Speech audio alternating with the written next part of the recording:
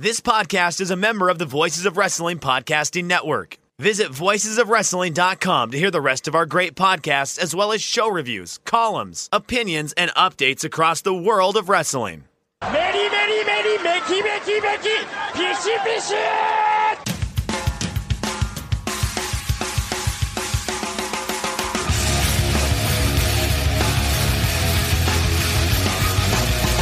You are listening to the Voices of Wrestling podcast with your hosts, Joe Lanza. X out and go listen to some boring podcast where they're afraid of their own shadow. Okay? Don't listen to Joe Lanza, because Joe Lanza's not changing. And Rich Craich. Give me a name. Like who delivers this guy in a big spot? Joe, don't yell at me. I like in the big spot, who delivers better than this guy? Stop yelling at me. I agree. Welcome once again to the Voices of Wrestling Flagship podcast. I am Rich Craich, alongside, as always, a man who has achieved godlike status, Mr. Joe Lanza. Joe, what's happening? Now that is an introduction befitting of the most compelling voice in wrestling media. I like it. Oh, God, what a week. What a this wrestling, man. Are you burnt out yet on this Wednesday Night War? I know we love it. I mean, hey, business is good. Business is good. I can't complain. But, man, it's just... I was really hoping, and we'll talk about it here in a little bit, I was really hoping that NWA would just be like utter shit, so I could be like, well, I don't have to watch that show, but then that show's good now. And I'm like, damn it, now I gotta watch you, and AEW is good, and NXT is good, and New Japan still exists, I think. They have a show coming up, I think we're gonna talk about it. There's just like, God, there's so much going on. It's good. It's a good problem to have, but yeah, geez, there's a lot of wrestling. Well, the losers are going to be, like, Ring of Honor is a clear and obvious loser. Who is paying attention to Ring of Honor in any way, shape, or form at this point? It's like I think Impact is going to have trouble. Even going to a much better platform. It's not like Access TV is fucking NBC. Okay, so it's not like. But I understand they're moving up. But that's a tricky spot. I think they're going to get overshadowed every week by the AEW YouTube show, by Dark. So I think they're going to have a tough time, trying to get market share and get space on shows like this where, under what scenario are we going to be breaking down Impact? We weren't doing a ton of Impact before.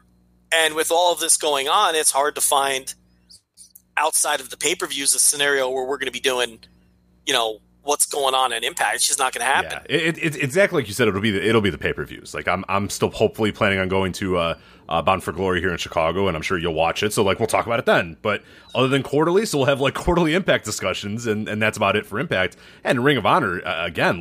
I'm at a point now where I even watch some of these shows, and I think, God, but did we even talk about Death Before Dishonor? I don't even remember if we did last week. I don't think we did.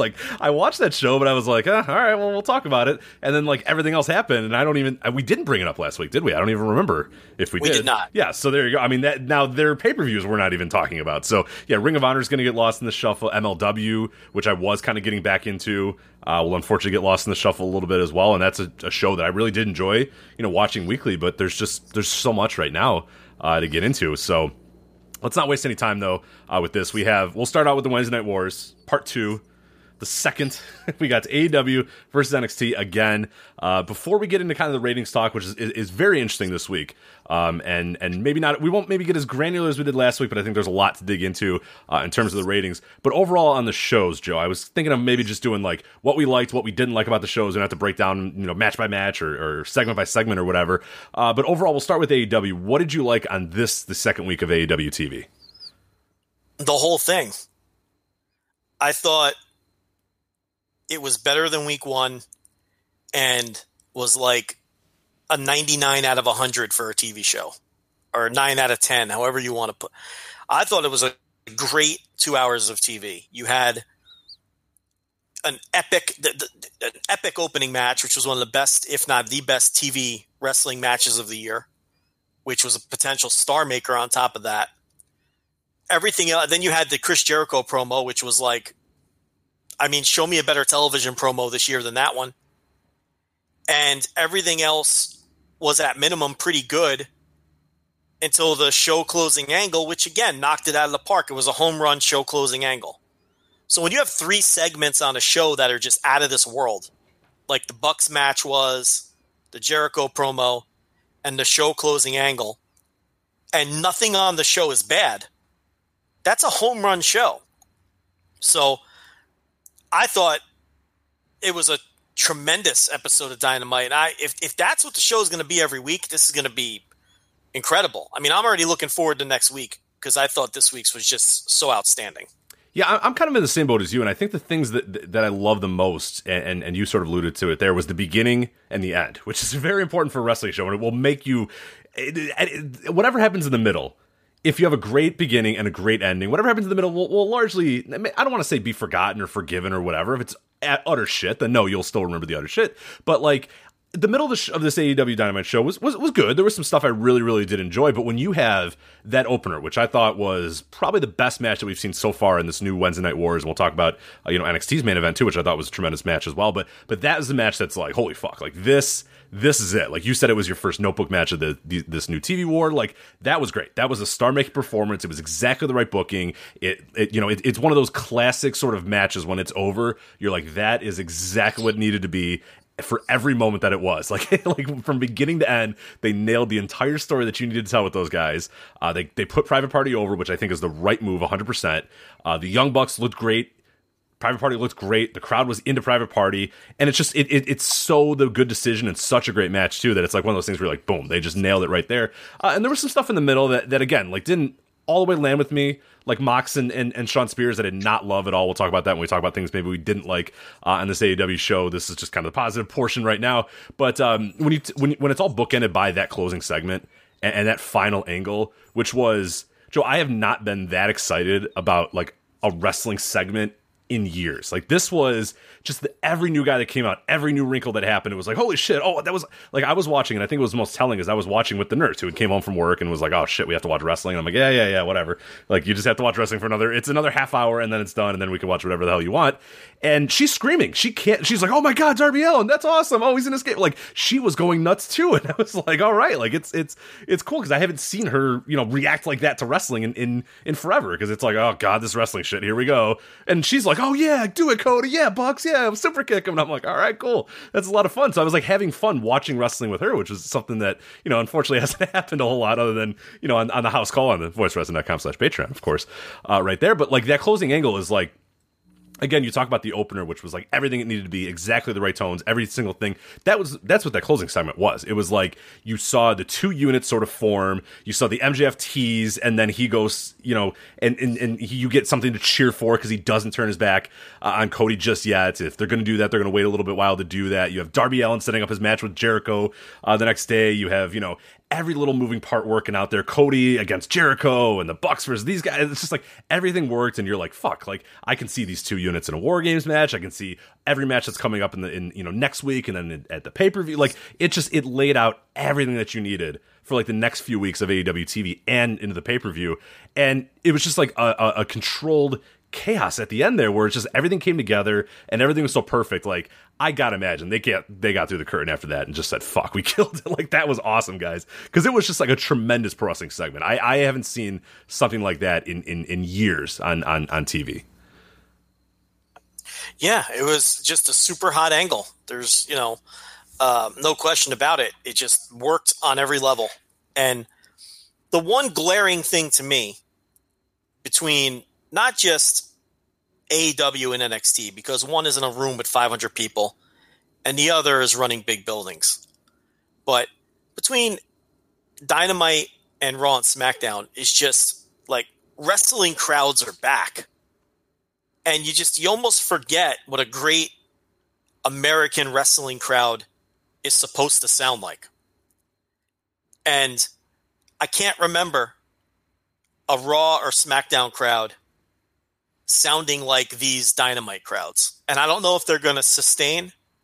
I talked about this a little bit behind the paywall today on the Thursday TV reviews, but I feel like as they make their way around the country, we're still in the congratulatory phase of the company. A lot of these fans are going to their first AEW shows and they want to pat everybody on the back. And they want to replicate the crowd that they saw on TV the week before. They want to replicate the crowd they saw at Double or Nothing. and they're just excited to see everyone, which is why I think it's going to be very difficult for Chris Jericho to get genuine heel heat until that phase of the company is over. And it eventually will be, and that the newness will wear away. But it's like these crowds are just lifting everything, and particularly for that final segment. And it's just it just makes it, on top of everything else, such an exciting, vibrant show to watch. There's just such a striking difference between this show and everything else on TV. And a lot of it is the crowds. And these fans are they're outstanding. They've been outstanding through the first 2 weeks.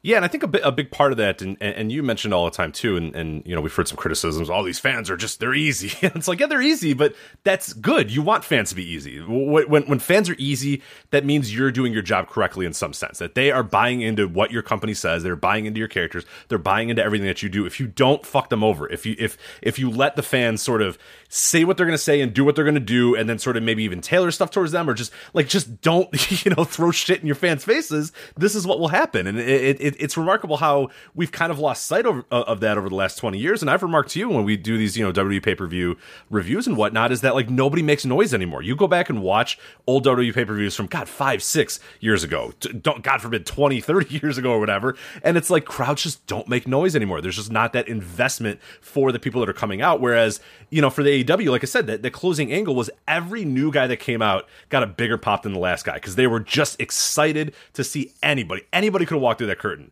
and they would have gotten a decent pop, because they were just they're excited about the stories that are being told. They're excited about the company, and it's cool. It's something, like you said, it's very unique from what we've had, on major wrestling TV for a while. And the closing angle to me felt a lot like classic ECW. And what you're kind of talking about too is similar as well, is that the crowds are going to these shows knowing, hey, look, the last time we were here, or hey, the last crowd, they were awesome. We're going to be better. I mean, you're somebody who went to those ECW crowds back in the day. That was sort of a thing that like the fans knew, like, hey, look, we got to play our part in this too, right?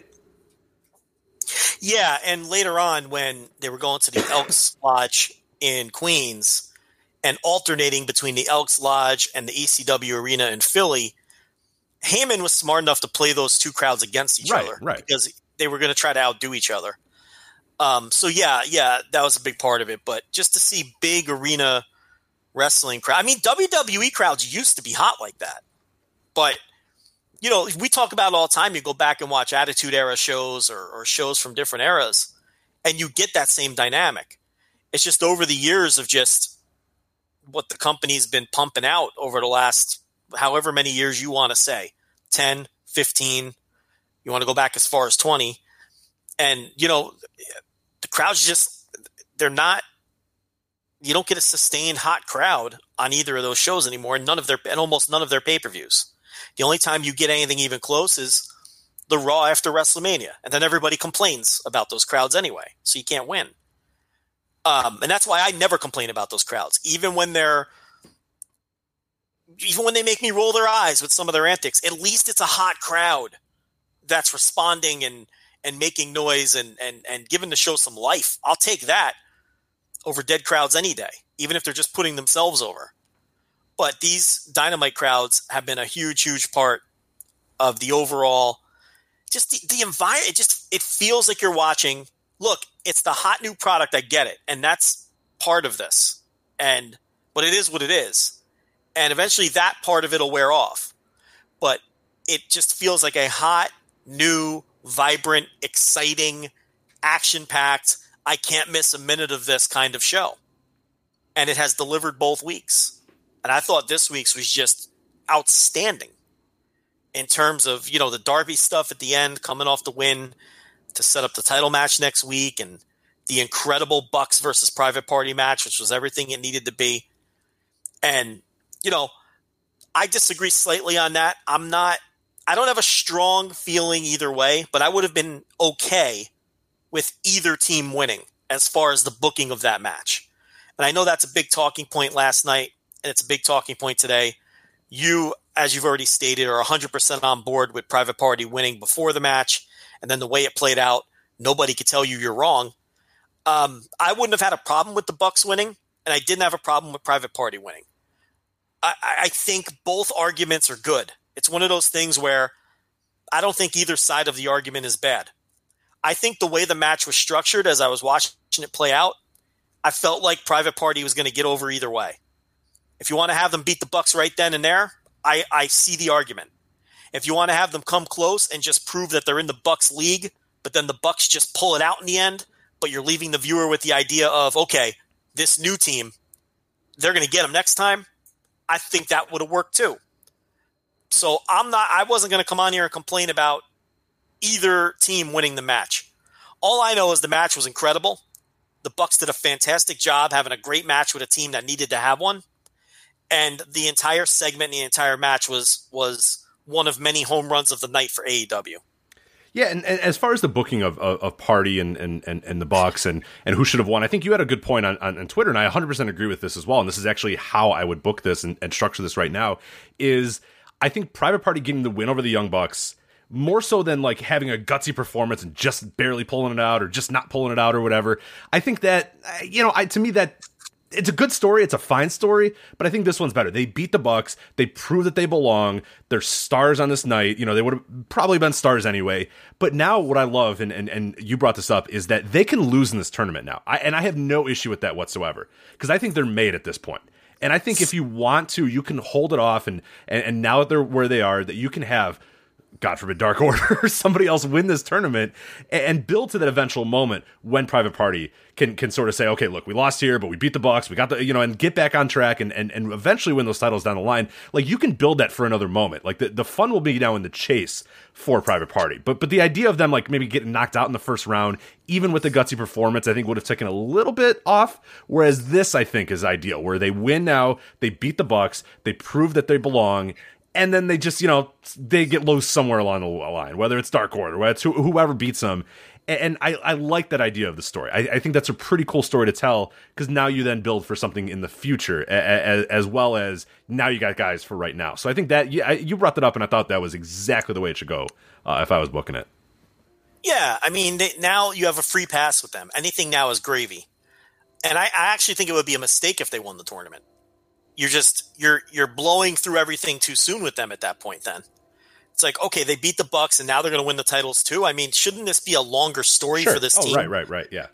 Which, obviously they're going to be the stars of the division moving forward, at some point. It's not like the Bucks are retiring tomorrow. We got to remember, Matt Jackson's in his 20s. It's just not like they're going anywhere.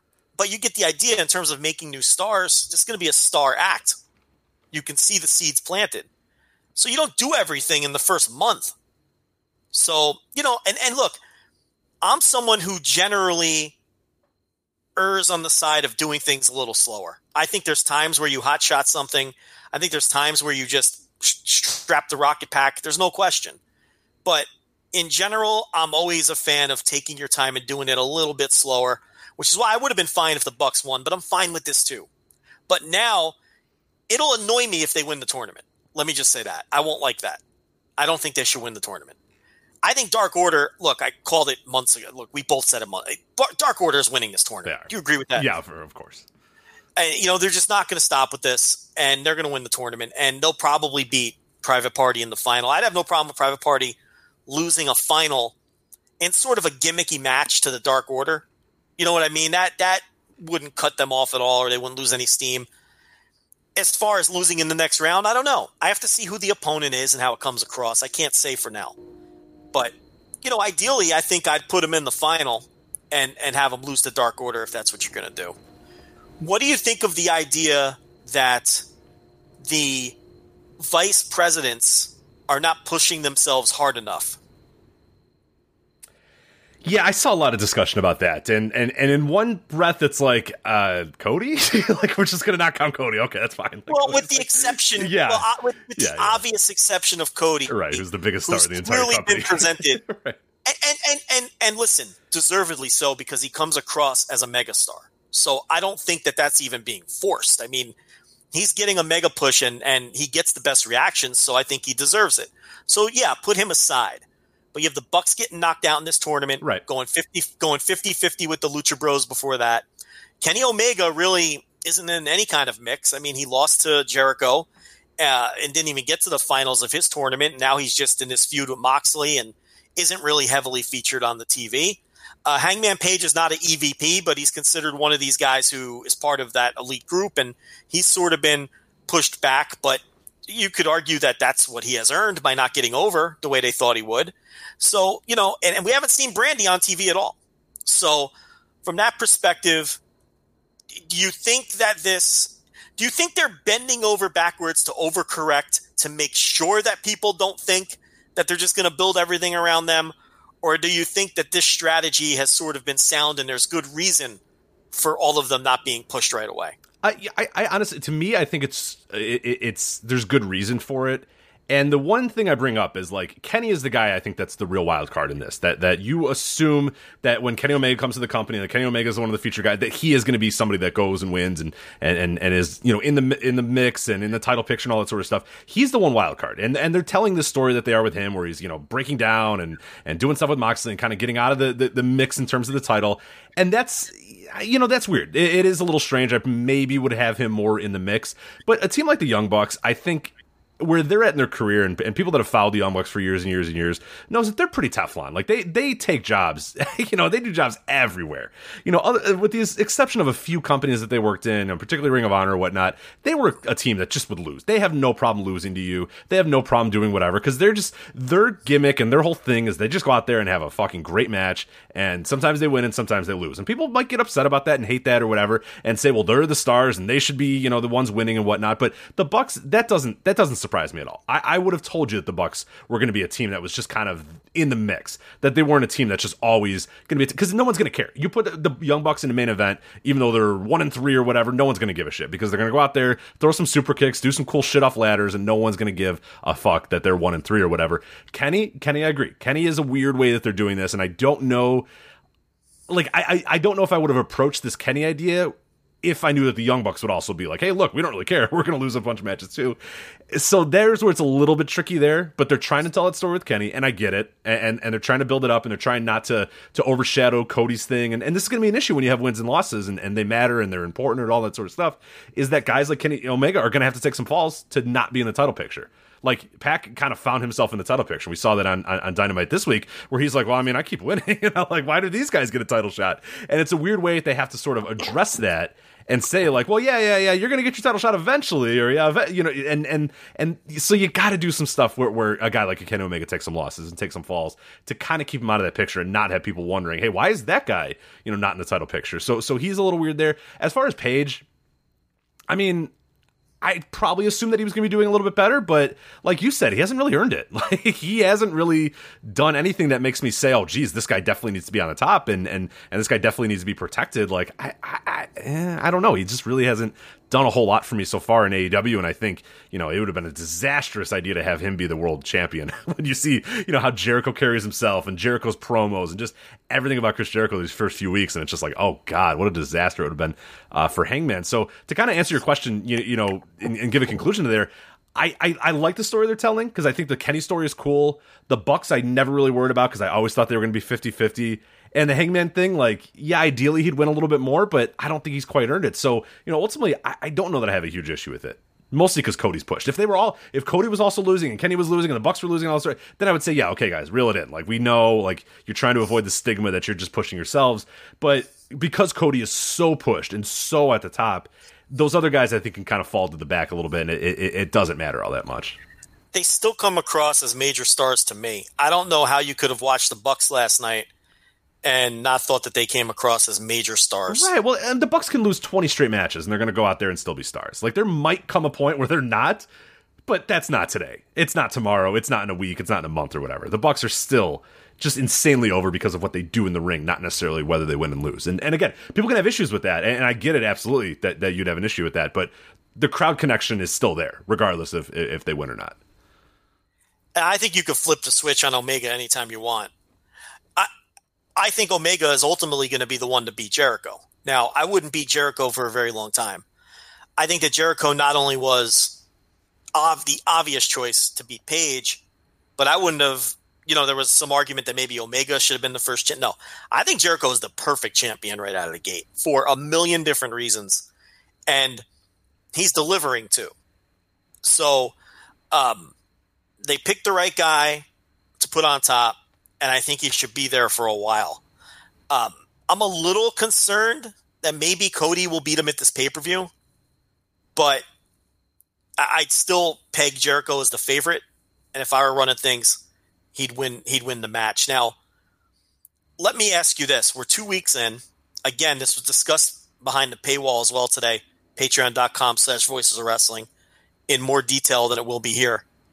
But in terms of the tone of the show, that Tony Khan interview with Wade Keller not only reassured me to some degree, but I still needed to see the finished product to be totally sold on his vision, ultimately being the one to win out.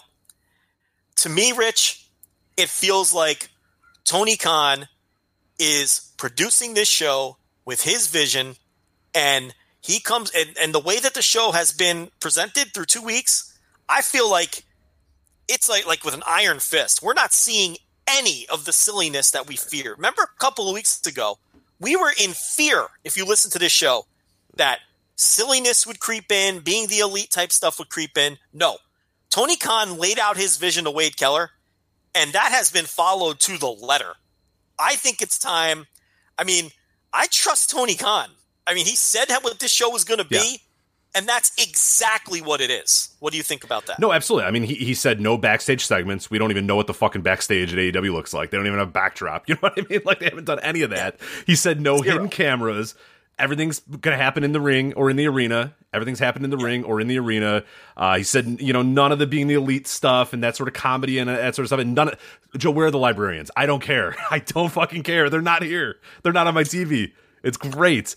And the only sort of thing that you have that's a little tongue-in-cheek right now is the best friends at Orange Cassidy, but that's like good enough where I don't really care. Like, they had a fucking 15-second segment or whatever on Dynamite this week, but it's fine. Those guys are super over and it's super fun, and that's the sort of comedy or sort of tongue-in-cheek stuff that I have no issues with, because those guys, compared to the fucking librarians, I mean, my God. And yeah, everything that Khan said and everything that he laid out and everything that he sort of said about the show being structured, the way it's going to be structured, and the Bucks kind of followed up as well. They were said, from the beginning, the being the elite is going to be being the elite, and that's going to stay the way it is, but this is going to be different. And it was like, you and I didn't believe it. I honestly, honest to God, thought I was going to turn on AEW Dynamite and it'd have a kick-ass opening, and then there'd be some bullshit librarian stuff and some weird stuff, and then Nakazawa's out there fucking, but like, there's none of it. It is exactly what Khan said, and it's exactly what we have wanted out of this AEW television show. It is serious.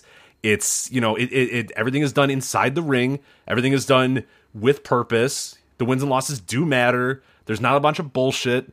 Everything's kind of clean finishes, and if it's not, they're being mindful of trying to get the ref sort of distracted. This week especially, they try to do it after last week. Yeah, I mean, it is which shows that they're listening to criticism and opening to fixing things too, with the overcorrection on that this week, right? With the refs. Oh, for sure. Yeah. So that leads me to believe, like, after these 2 weeks, seeing the progression from week 1 to week 2, and again, it's gonna, well, who knows what it's gonna be like in a month's time, but so far, seeing what we saw in episode 1, which I really enjoyed, but like you said, this episode this week, I thought was like great. Like you said, 9 out of 10. Like, that was pro wrestling TV to me. If I could watch that episode over and over for the rest of my life, I'd be fine with it. It was exactly what I wanted out of a pro wrestling TV show, and knowing that some of the things that were wrong in episode 1 got fixed, got changed, were addressed with episode 2.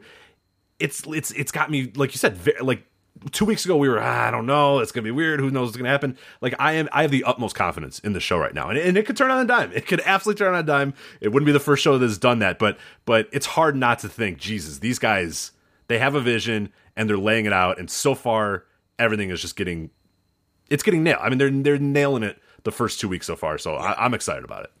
I said behind the paywall when I talked about this, I'll reinvestigate it after 6 weeks. I talked about it after 2. I'm going to leave it alone, and I'm going to look at it again in 6 weeks. But I am very confident now in what Khan is doing, because you just get the idea that he is the final word, and this show is his vision, because it's the exact vision he laid out with Wade Keller. And there was always a concern. Look, he's in his 30s. He's, an old school newsletter, message board fan, right? Maybe he'd get wrapped up in being in a room with a group of pro wrestlers, and it's like maybe they'd be able to influence him negatively. But I get the sense that it's his vision, and that's it. He puts his foot down, and I'm sure he has vetoed some shit, and maybe some dumb shit will sneak through. But my God, has this been refreshing to listen. If me and you could book a pro wrestling show and lay it out and produce it with the same resources and the same talent that he has at his disposal, Rich, it wouldn't look a lot different than this show. No, it's pretty close to our vision for sure. Yeah. And I assume a lot of the people listening to us right now, and that's because, listen, what have we been saying for years? If someone is going to come on the scene, they've got to be completely different than WWE. And the best case scenario is a newsletter reading, message board posting smark with real money backing. That would, and we've said that for years, and that's exactly what we have. And that's exactly why we were excited about the potential of a Tony Khan run wrestling promotion way back when the story first broke. And that's why we were a little worried, based on the content of some of the YouTube stuff and some of the content of the early pay-per-views, that, maybe the influence of the people he hired was going to be too strong. The TV, as he promised, is completely different than being the Elite. And it's been different than the pay-per-views, honestly. I mean, I am so impressed by that. And I have so much more confidence in Khan now than I did 2 weeks ago before the TV started. So I thought that was something worth discussing as well. And, this is a show that I genuinely am looking forward to watching on a week in, week out basis now after the first 2 weeks. Could that confidence change if they have a real stinker? And, well, of course, it is only 2 weeks, but so far, and then, compared to NXT, Rich, I have a real hard time watching NXT after I watch AEW. And it's not because I think NXT is a bad show, but my God, it feels so dry and lifeless. Yeah. And AEW's production and energy and fans and the freshness and newness of it all, NXT just cannot stack up. I cannot put on that little NXT show from that little building in Full Sail after I watch AEW. I tried it last night, and I tapped out after 40 minutes. Because I said, I'm going to be grumpy. I'm not enjoying this as much. I'm still on a buzz from Dynamite. I'm going to bed, and I'm going to watch this in the morning with fresh eyes after I've come down from the incredible 2 hours of television I just watched. And I enjoyed NXT a hell of a lot more watching it the next day than when I tried watching it back to back, and last week when I watched it immediately after, and it hurt my enjoyment of it as well. At this point, and I don't care who gets mad at me, Dynamite is such a far superior, better show than NXT. I mean, they're not even in the same universe. And it has nothing, like, the wrestling on NXT is good. It is good. Really good. Yeah, this week was awesome. There was a lot of good stuff on this week's show. Yeah, like last week, it was with the Cole Riddle match. It was definitely the better wrestling show last week because AEW didn't have a match that could compare to Cole Riddle. This week, I thought it was a little closer. I preferred the AEW wrestling a little better because I just preferred it a little more. But I think you can go either way on it. But it's like everything else about the two shows, right? It's like one feels new, exciting, vibrant, must see. I have all of those feelings about AEW. I have none of those feelings about NXT. It comes off dry, sterile, just self-contained. I don't know if that's I don't know what it is about it, but it dated. All of a sudden, it feels dated. Yeah, in 2 weeks, it became the most dated show on TV, or the dated wrestling show almost immediately.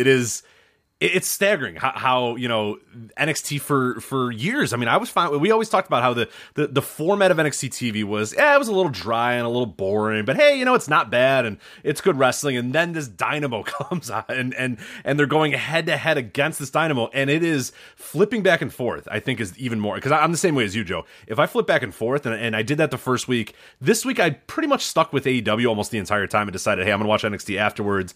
And then same deal with you. I watched maybe 5 minutes of NXT and said, said, you know what? I'm going to watch it tomorrow because I'm not going to properly get in the mindset of enjoying this AEW show or the NXT show. I don't want to say, hey, and I don't want to directly compare it exactly to AEW. I want to watch it on its own merits. And I watched it today and it was good. But, knowing what happened last night as I tried to watch both and knowing what happened as I tried to switch between the two, it is jarring, like you said. I mean, one of them feels like the most old, boring, out-of-touch show in the world. And it's like, that's NXT, man. That's the cool show. Like, there's no, how did that happen overnight? But you see it. Like, the crowd's dark and dingy and it's small. The arena's kind of small and the announcers are just kind of screaming about stuff and the characters aren't that over and the crowd's just not that crazy. And then you flip over and there's this bright, shiny little object here in AEW and everyone's over and the crowd's going nuts and the matches are cool and everyone's cutting great promos and stuff. And you're like, holy shit. It's jarring. And I never, ever would have expected it to be as stark as it is. But it is almost impossible to watch them both on the same night. Yeah, I mean, in 1 week, AEW turned NXT from the cool, hip alternative into the same old as they are now the cool, hip alternative. It's not even close. Dynamite's just a better show. That's all there is to it. Even when the wrestling is better on NXT, Dynamite's the better show. You know why? The crowd, and we're getting real, actual pro wrestling promos that are great, which WWE is never going to give you because it's always going to be that scripted WWE feel. And now that we've seen with Dynamite and the NWA show that we'll talk about later, it's like, you're like, God, I forgot what good promos sound like. Promos exist. Guys can still, we have this idea in our heads that modern pro wrestlers can't cut promos. Bullshit, they can. They're just never getting an outlet to do it. Modern wrestlers can cut fucking great promos if you give them the opportunity to do it. Yeah. And it's all of those things, and it's just AEW makes you feel excited, and NXT it's a good show. It's been a good show both weeks head to head, but it's not making me excited about next week. It doesn't make me. And look, I'm faced with the decision every week with which one am I going to watch live. Rich, I never even think about it. It's not even it's not even debatable. I instinctively put AEW on. It's not even a choice to me. It's not even, let me look at the lineups. No. The easy choice is AEW because it's just a far superior show to this point through 2 weeks. And in order for NXT to catch up, I think they'd have to get out of that building, number one, because you're not going to match the energy of AEW in Full Sail. You're just not. And, I don't know that. I think eventually they will get out of full. Look, this is a good transition to the ratings. Okay. This week, I think the ratings news is neutral for AEW. I don't think they're throwing a party like they were last week, but I don't think there's any particularly jarring or bad news in the numbers. For NXT, if I'm in the room, it's a crisis point. This is getting ugly. Mm-hmm. You cannot drop. They've been on for a month. You cannot go. Forget AEW. Forget it. Just forget about them for a second. You cannot go in the demo from 2nd to 8th to 10th to 27th in the demo. You cannot do that in 4 weeks. People, and particularly young people, we talked about WWE has a young people problem, okay, across all of their brands. You cannot go from 2nd in the demo to 27th in 3 weeks. That tells me that people are running from this show in droves in the 18 to 49 demo. It's right there in black and white. 27th, Rich, WWE does not live there. WWE lives at the top in the 18 to 49 demo. They pride themselves on it. Okay, Raw number 1 for years and top 3 minimum, top 5 minimum in the demo. SmackDown, look what they demolished the competition in the demo on Friday. They were a 1, and nothing else on Friday night on TV was over a 0.2. They do not live 27th in the demo. This is not what WWE is. This show is becoming an outright disaster. To me, the big rating story this week is not the AEW side at all. I think it's neutral news for them. The big story to me is the consistent and jarring drop in the demo for NXT. People do not want to watch this show. Some of that is AEW, but they had a big drop between week 1 and week 2 before AEW was even a thing. Right. So I'm not even buying that it's definitely a contributing factor. There's no question about it. But those are jarring statistics to me. And, we can go line by line with the demos again if you want. But to me, Vince McMahon had to be puking in his mouth when he saw that they finished 27th in the demo and that they put up a .22. This is not working.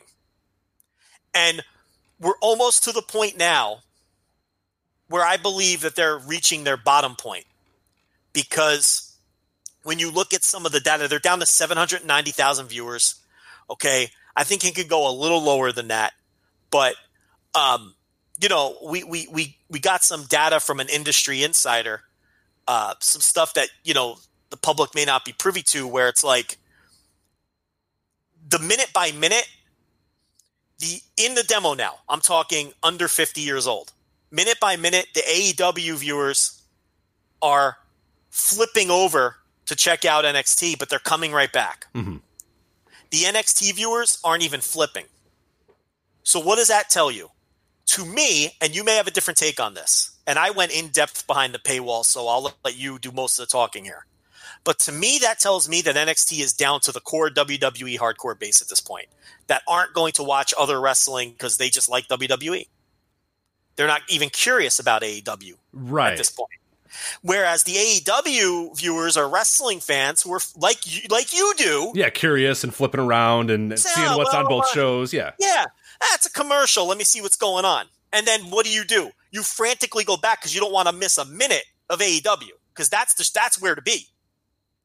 That's my read on it. What do you think of that interesting piece of data we were given? Yeah, no, that was interesting because initially when I read it, I was like, that's strange. What does that mean exactly? And I'm thinking, okay, well, at first my thought is, okay, well, that means that NXT's got a show that like people want to watch. But then hearing that, like, yeah, a lot of the viewers are bouncing back and forth. The AEW viewers are bouncing back and forth. The NXT ones are sticking with it. The more you kind of look at it and put it together with the numbers, it's like, yeah, so what's happening is those fans that we always talk about, the ones that this entire wrestling war is designed for. The people that are going to maybe watch both things, are excited to just consume wrestling on Wednesdays now and see what sort of happens or whatnot. Those people are checking out NXT. They're watching it, but they're either not liking what they're seeing or they're saying, oh shit, AEW's back on, I'm going to get back to AEW, like you said. So it's one of two ways, and I don't know exactly which that is, because I don't think NXT is a particularly bad show at all. Like that Kushida-Walter match was awesome. A lot of stuff they had on the show was really good. Like I liked this week's episode of NXT. I don't think it's necessarily because NXT is bad. I just think it's because AEW is so good. You know what I mean? Like that you, as you said, don't want to miss a second of AEW. So if you're a fan that's flipping back and forth, you're going to check out NXT, see what's going on during a commercial, and the second you think that AEW might be back or you have an inkling that AEW is back, you're right back to AEW. And AEW is your primary show that you're now watching, versus the fans that are going to watch NXT regardless because they're WWE fans. They're only going to watch NXT, and that's good that you have loyal fans like that. It's good that you have fans that are going to stick with your show and not watch the competition, do all that sort of stuff. The problem though is that when we look at the demographic numbers, those aren't the fans you want. You don't want these. Like these fans are good to have, but man, you want those flippers. You want those people that are going back and forth, because those fans predominantly are in this age group, in that main demo that you're trying to get. And they're just not interested in either A, sticking with your show, or B, they're just more interested in AEW. And that's, like you said, Crisis is, and I saw some people on Twitter being like, oh, they're not in Crisis. Like, if I was them, I would be, because this is like, oh shit, what are we going to do? Because if you're NXT, you're sitting at the table, whoever is the decision makers, what do you do? I mean, what's the next step? Like, what do you do? And we talked about this last week too. What is that next thing that you do to say, okay, I got it. I know how we're going to be able to get the young viewers back. I know the next step is AEW has the stars and is the must-see show, which is why the AEW viewers are flipping over. And then listen, these are statistics. This is not subjective. What I'm telling you right now is objective. Right. We got these numbers. They're flipping over, and then they're all coming. No one's staying with NXT. They're flipping over, checking it out, and going right back to AEW. AEW has the stars. AEW feels like the must-see show, at least for now. That might wear off when the newness wears off. But if they keep having shows like they had this week, I don't see that happening. So the only thing NXT can do is counter with stars, which, Rich, what did we say a month ago? The end result of stars. Yeah, Roman Reigns will be coming out there and Jake will be fucking around and stuff. Yeah. So now here's the thing. If they care about rebuilding this audience and challenging and taking more of AEW's market share, okay, I don't even know if they care necessarily so much about beating them as taking some of their market share. Right. And I was going to ask you about that too, so I'm glad you're bringing it up right now, is how much is it even worth to really counteract this or really work towards it? So you don't want to hurt, first of all, you don't want to hurt SmackDown at all. SmackDown is the one that matters the most, and it's not even close. Okay, but you don't want to hurt Raw and SmackDown just to prop up NXT so that they can beat AEW by 50,000 viewers. I mean, that's just fucking patting yourself on the back. It doesn't mean anything. In the big picture, it's dumb. So the question becomes, how badly do you want to stop this bleeding? Okay, and get a second contract from USA? Because remember, aren't they making $50 million for this show? So there's that factor of it too. Okay, you're going to want to get this thing. I don't even remember how many years it is or whatnot. But how badly do you want to stop this bleeding? Because they could attempt to curtail. They've got plenty of star power on their end where they can load up this show with your Undertaker. I did it facetiously last week behind the paywall. You can bring in your Undertakers and your John Cenas and your fucking whoever the fucks, okay, Roman Reigns, and really try to turn this into a war. I don't know how interested they are in that. I could tell you that this week they weren't interested. But I could also tell you this. The public has spoken. They see the AEW roster as stars, and they do not see the NXT roster as stars. And part of that is overcoming the stigma that you have presented this as your minor leagues for the last 5 years. So you created this, okay? You didn't see this coming where it would have to compete with a competitor. But you were the ones that were arrogant that thought you could compete with this with your minor leaguers. Now you have to break that stigma that they're not major league quality, okay? And you have to find a way to get these people over on NXT as major stars. One thing that has surprised me, that has probably surprised everyone, is I think all of us probably overestimated how many people were watching this show on the network. Yeah, that's a possibility, for sure. Yeah, I think that is a huge part of it. And, you know, I really hadn't given a lot of thought to what you were saying, too, in terms of, like, it being developmental, it being the minor leagues. I mean, that is a huge stigma that you're going to have to change. And the only way to get around that is, like, it becomes a third brand, which, again, we said months ago that was probably what's going to happen. But, oh, man, that's really, because now you're taking from the others.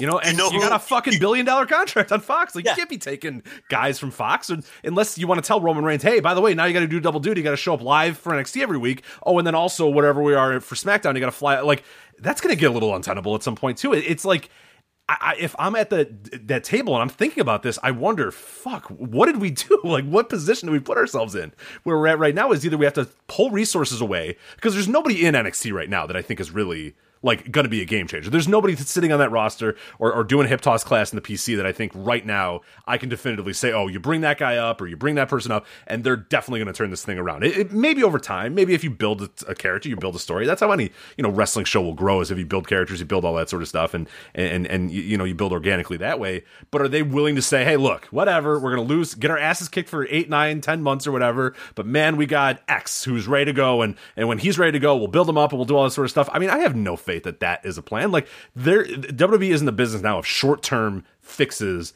to cover up holes, and that's what they've done for a while, you know, to varying degrees of success.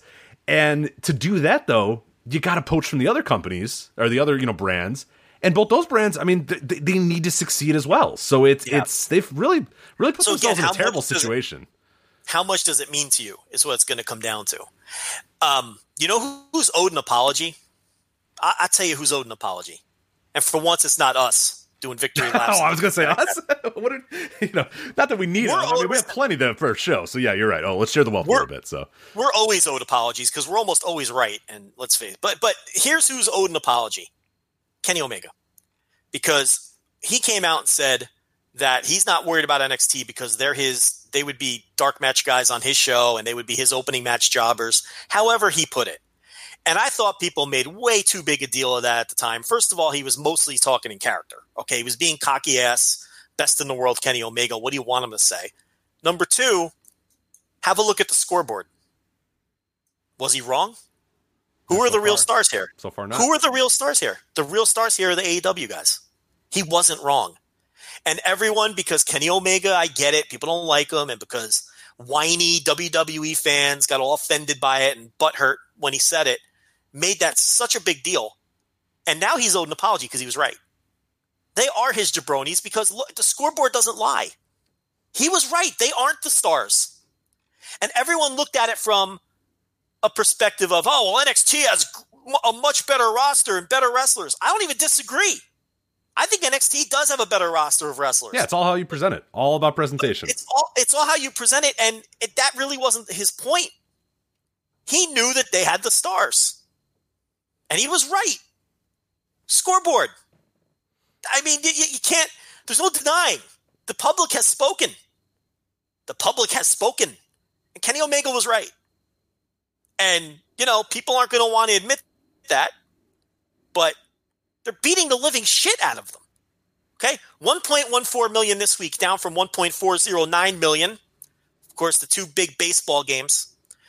First game ran 20 minutes into the show. The second game, covered the rest. So they were down about 250,000 total viewers. NXT 790 as they continue their tumble, down another 100,000 from last week's 891. But the thing about it is, as I said, I really think we're approaching NXT's floor. I don't think it can go much lower than this. I think it could go a little lower, but they're not getting the channel flip. The channel flippers are all watching AEW. And based on what we've seen publicly and privately, it appears to me as though they're down just about to their core base that's not going to go anywhere. The hardcore WWE fan that doesn't care about AEW, isn't interested in AEW, they're going to watch their third WWE show every week, and if they put on a fourth one, they'd watch that one too. That's my feel on it. We're quickly approaching that floor. Anyone who was a potential could go either way kind of viewer, to me, they all see AEW as the must-see show at this point, which is why I think NXT continues to tumble every week. The demo numbers, Rich, were a complete embarrassment for NXT again. And listen, there's no point banging this into the ground every week because I don't think it's going to change. Yeah, until it changes, we probably won't get this granular for a while until it flips or switches or whatever. But there's some significant change, and I don't see it coming. But again, and I'm talking combined. Here's the other thing, too. People are going to see different numbers out there for AEW this week because a lot of places are simply reporting the TNT number. I'm combining the TNT and True TV number. I'm giving you the legitimate total viewers here. Because remember, they had the simulcast. It doesn't make sense not to count both. Those 122,000 people that watched on True TV watched the show. Right. There weren't people with two TVs, one on True and one on TNT, unless, well, maybe, but you're weird, so don't do that. So the numbers are slightly higher when you factor in the people watching on True TV. And AEW and Turner told everybody an hour before the show started, hey, look, baseball might fuck this up. We're going to show the entire show on True TV. You can't tell me that a portion of that 122,000 were people who said, you know what, I'm not fucking around with TNT. I just want to watch the show. Fuck this baseball noise. I'm just going to put on True TV and drop my remote, right? I don't know what portion of that 122,000 did that. Some of that 122,000, without question, are just True TV viewers who left the TV on after fucking Carbon Arrow Effect. Carbon Arrow Effect or whatever the fuck. What is that show? Or whatever. Yeah, so that's why I said yesterday, assuming the baseball game doesn't interrupt, they're expanding their total. They're going to have slightly higher viewership than they would have otherwise because you're adding in some of those True TV viewers, okay? The number is somewhere between 0 and 122,000, okay? Some of those 122,000 put on True TV just to be safe. The other was audience from True TV that you may or may not get back next week. I mean, some of them may have said, wow, this is great. Where do I watch this every week? But I highly doubt it. It's probably just people who, they leave the TV on as background noise or whatever the fuck. But I'm giving you the combined numbers. The demo, if you look at, True plus TNT, was 0.51 for AEW this week, 0.22 for USA. So once again, they more than doubled the number in the demo. Even if you don't count True TV, just TNT did a 0.46 and still more than doubled NXT. They are so far behind in the demo that it's like not even worth discussing anymore. It's once again, it's a bloodbath. It's ugly. And I don't think anyone anticipated it to be this bad. But what we've learned are NXT's demos very much mirror the demos of Raw and SmackDown. And Rich, I don't know about you, I never thought that would be the case. I really thought NXT would skew younger. But it hasn't. It's the same fucking audience. It's just less people.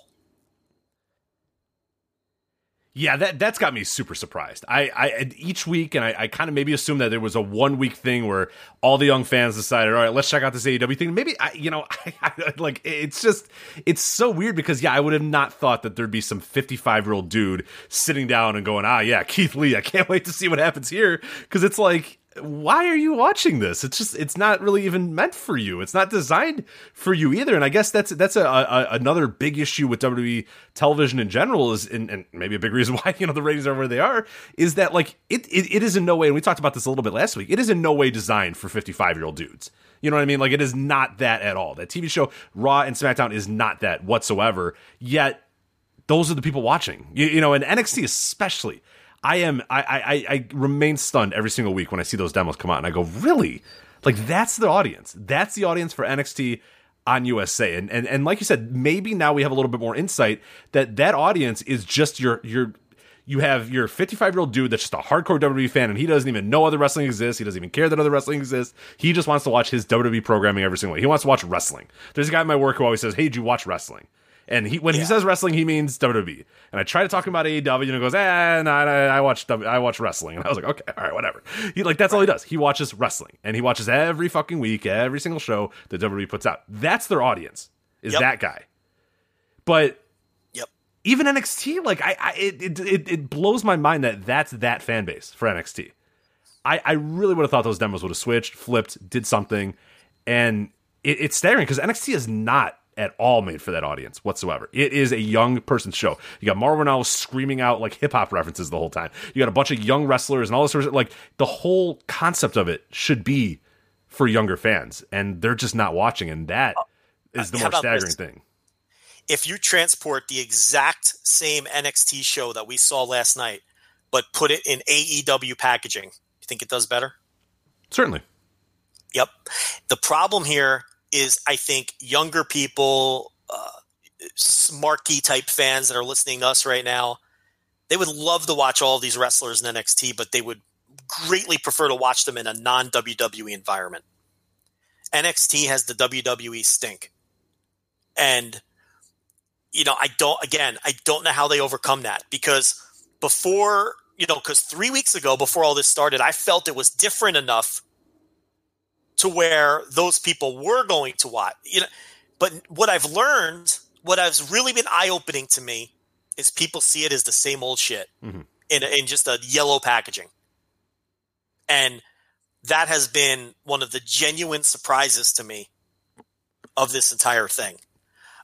Once again, the only demo they won was over 50. Yeah. They had a 0.5 to AEW's 0.4. Actually, somehow they grew despite the 2 baseball games in the over 50. Right. Figure that one out. Yeah, that's nuts. And one thing I did want to mention, and you brought up kind of in your last point as well, and again, this is just one person. This is just me watching it with one person or whatever.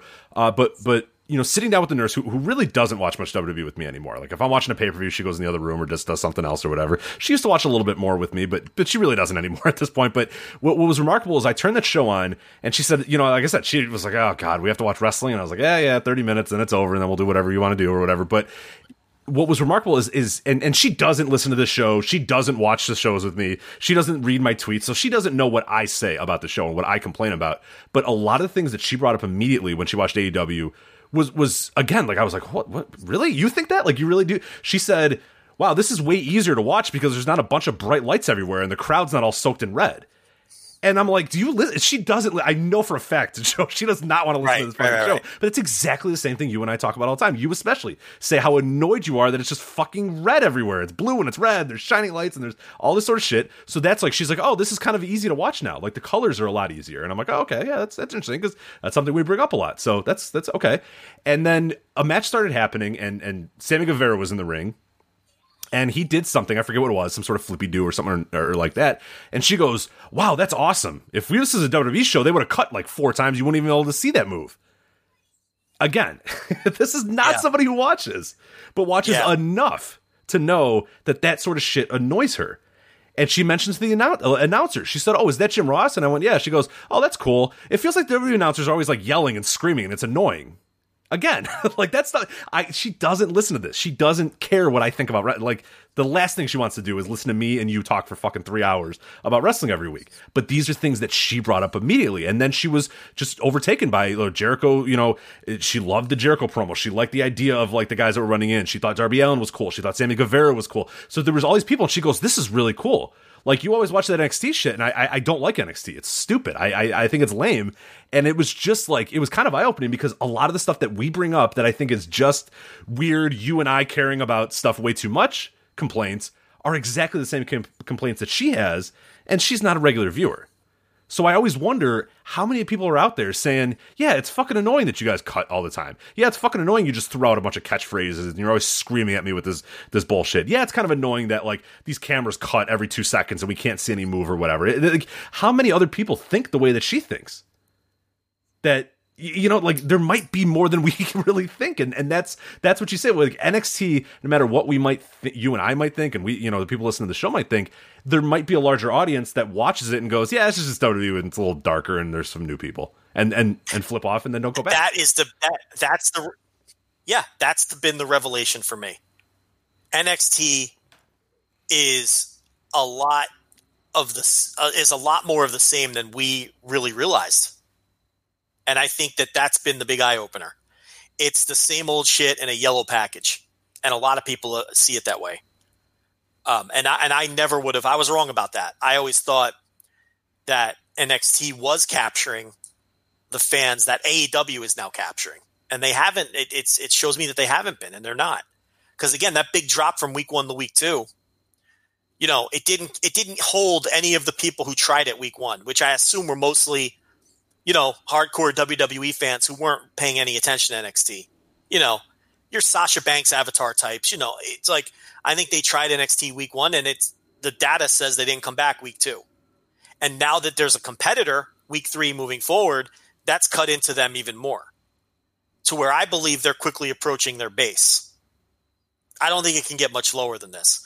What was it? 500,000 people that watched the one-off a couple of years ago. Right. I mean, that's probably somewhere near the base of the league, you know, with no promotion, you know, just throwing it on there as a test or experiment. You know, that might be somewhere where they're between 500,000 and whatever they did this week. I don't think it would ever go lower than that because you're going to have at least 500,000 people who are going to watch anything that company, they're going to consume anything the company produces because they're just fanatics. You know what I mean? So it's like, and we're in that group, I guess, because we're watching it every week.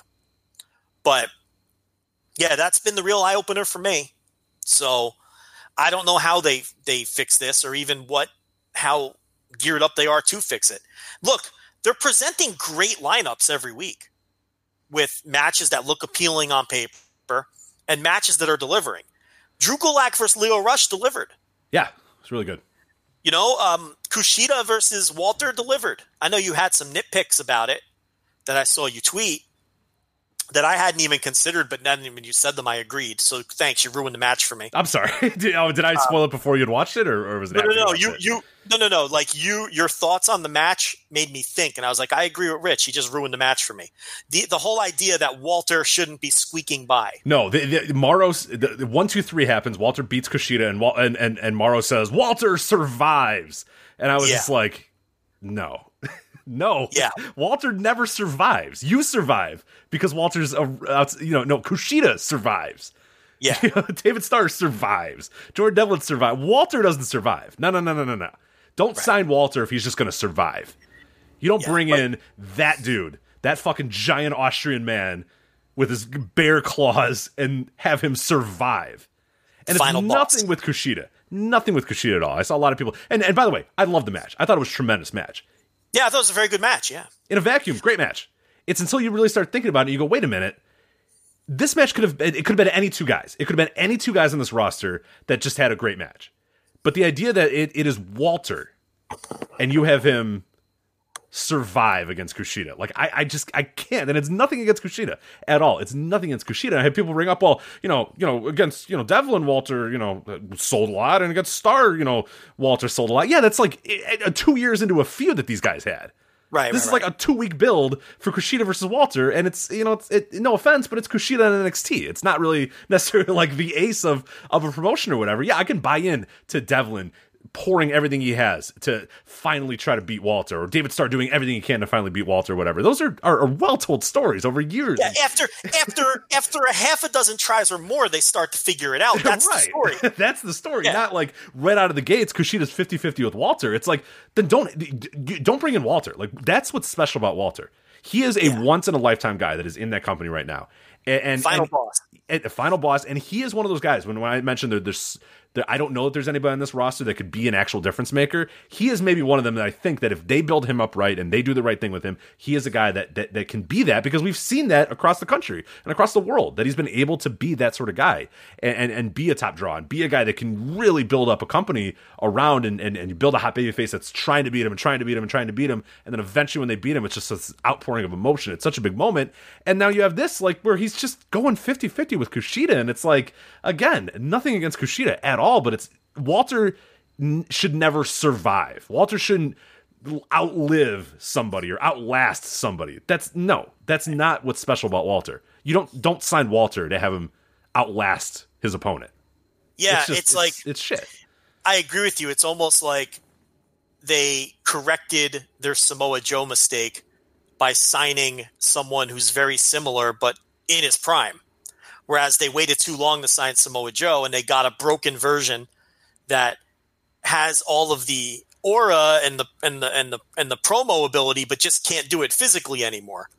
Well, this guy's the same kind of character, except he's in his prime and he's at his hottest right now. I mean, they essentially have 2005 Samoa Joe instead of 2016 or whatever year it was that they signed him, right? But they don't understand what makes him special, which is what you're saying. They have the aesthetic down. They're just ripping off Ring Kampf when they do Imperium, and they have the same music and he has the same look. It's like, but they've managed to not get what he is, though. And you're right about that. At least with this match. And you made that tweet, and I thought about it, and I was like, Rich is right.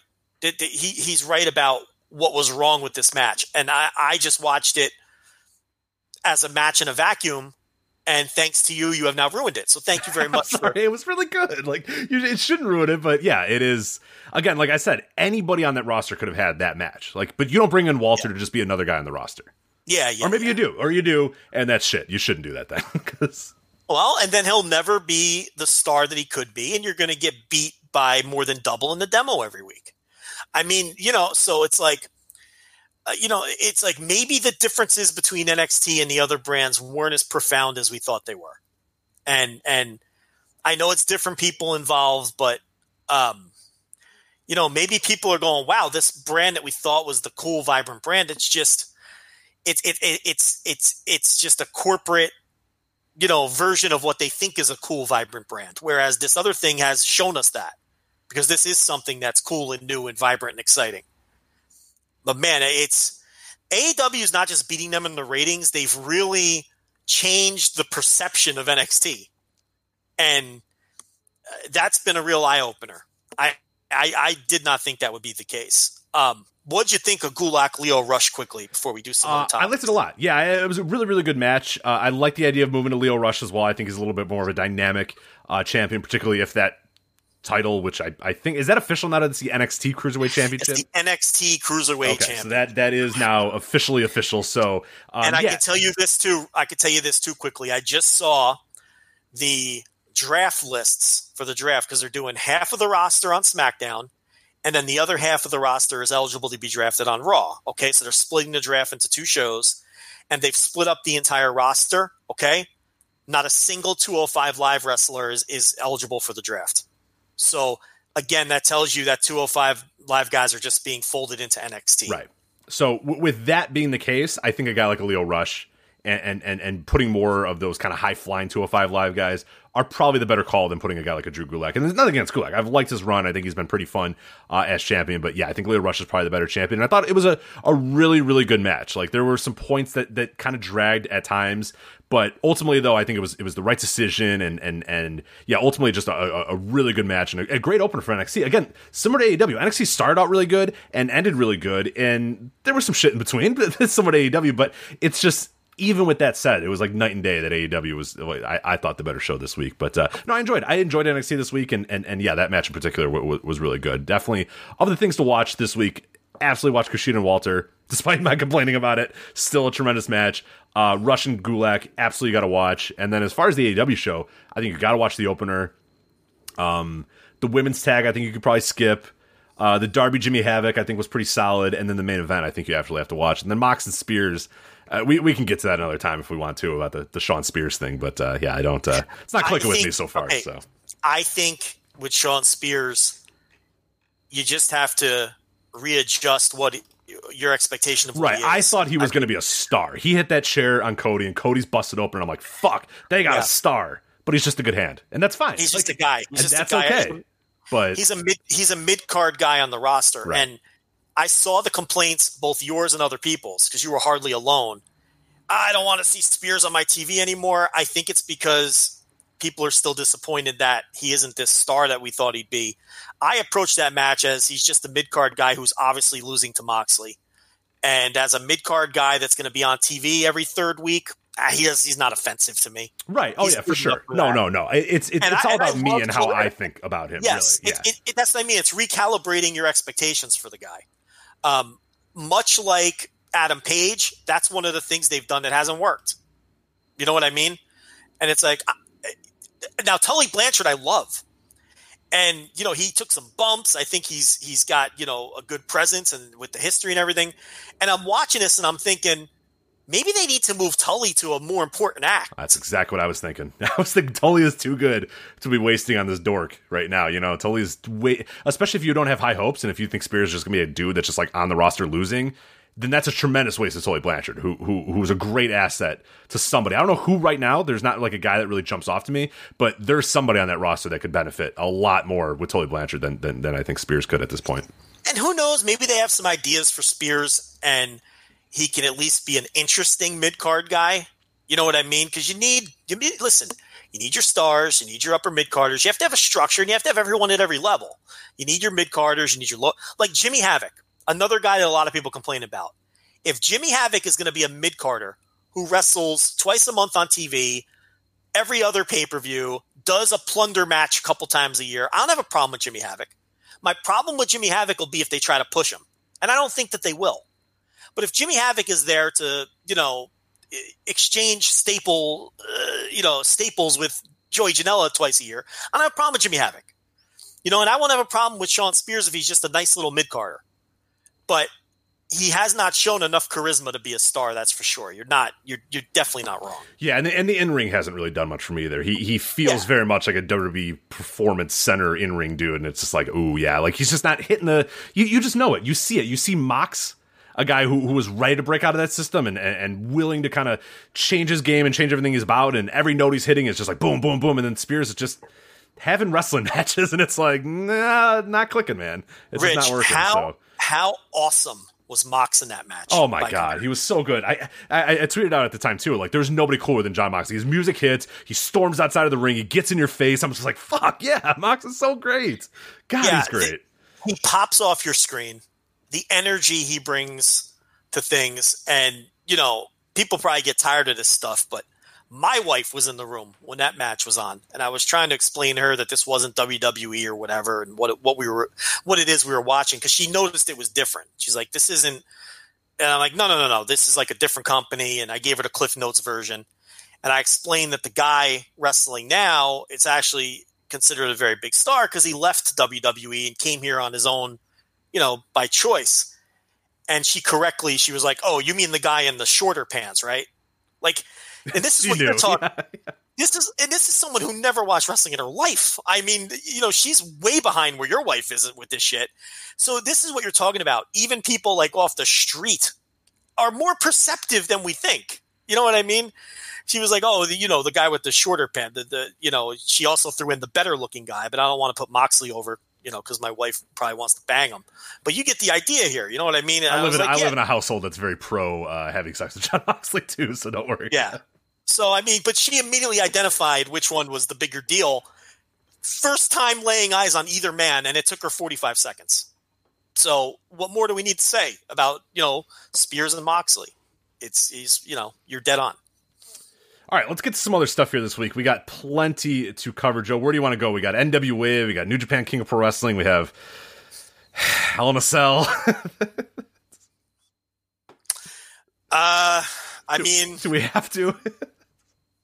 We could do Power. Let's do Power. Come on, I want some. We got good vibes going right now. Let's talk about Power. Let's do Power.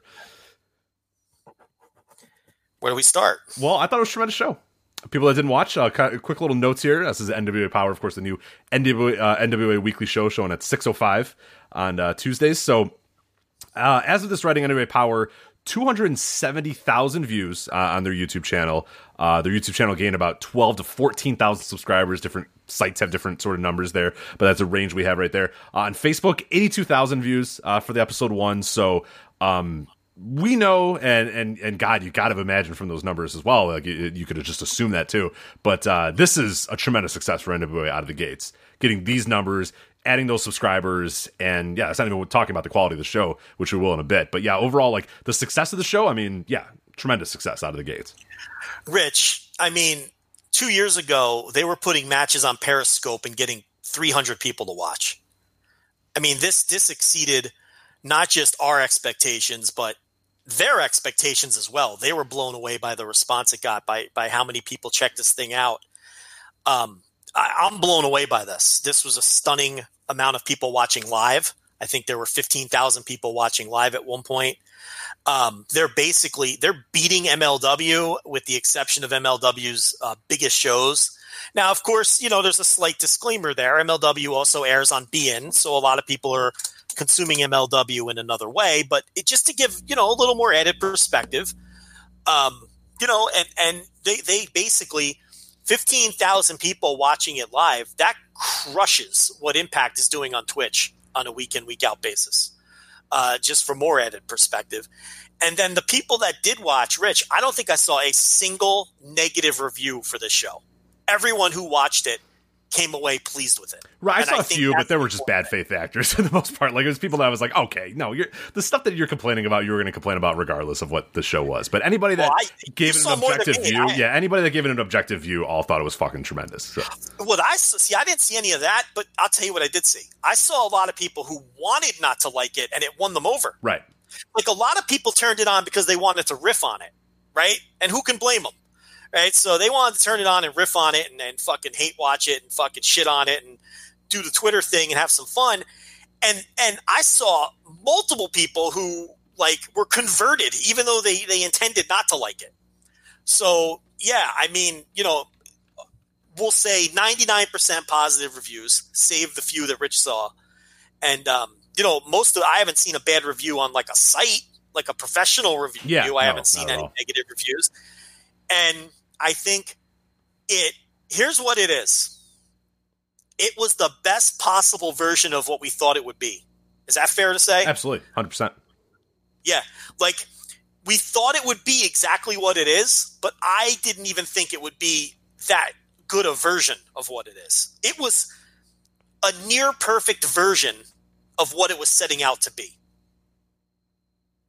Yeah, so the thing that I liked about it, and by the way, if you go to voicewrestling.com, I wrote an article about this debut episode, just talking about studio wrestling coming back and what I enjoyed about it and whatnot. So if you want kind of expanded thoughts on it. But I mentioned in the article too, it was the one thing I would say is that if you just jumped into the show and had no idea what you were watching, it'd be startling because it's like it is 1985 melted down to a 2019, production in every sense of the word. I mean, there are exposed cameras that you see all over the arena. It's in a small, tight little studio setting and whatnot. And these are not I like this shit. Like, I think these are positives, but I get how somebody, if you watched only WWE and you turn this on, you'd be like, what in the fuck is this? Like, this is jarring, but in a good way, because it was it showed you how great those old studio wrestling shows were. It showed you how great 605, and like it always sucks because I wasn't able to watch that stuff live. I wasn't able to watch it in the moment, but I've gone back and watched all that stuff and been really jealous of, like, I just love the idea of wrestlers come out of the curtain,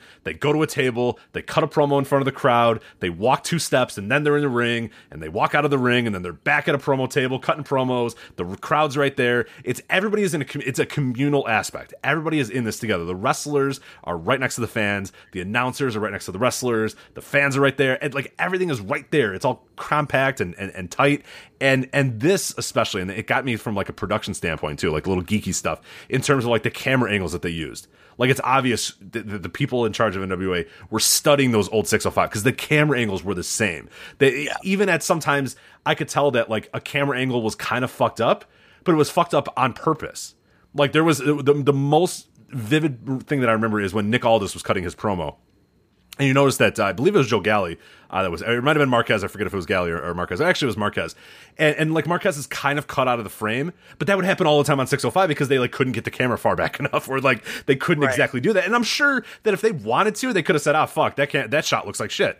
Guys, back it up, like let's redo that or whatever." But there's a charm to like, yeah, you know what? Yeah, it fucked up. Who cares? You know, like, it's a studio show. It's happening live. Like, we can't control how everything's going to go. And there'd be times where, like, there was a brawl going on, and, like, you'd see cameramen scurrying around. Like, that would never... I mean, WWE hates that. WWE hates when you see cameramen and you see things scurry. But here, they embraced it, and they said, yeah, let's do it wrestling. That happens sometimes. And that would happen with 605, you know, TV shows. You would see, like, there was one point where they were wrestling, and you saw, like, the end of the curtains and a little bit of, like, the studio set, or, like, the, you know, the sound stage in the background. And, like, again, any other company would have freaked out about that, but I feel like NWA kind of embraced that and said, no, you know what? That's part of it. That's part of the charm. That's part of what it is.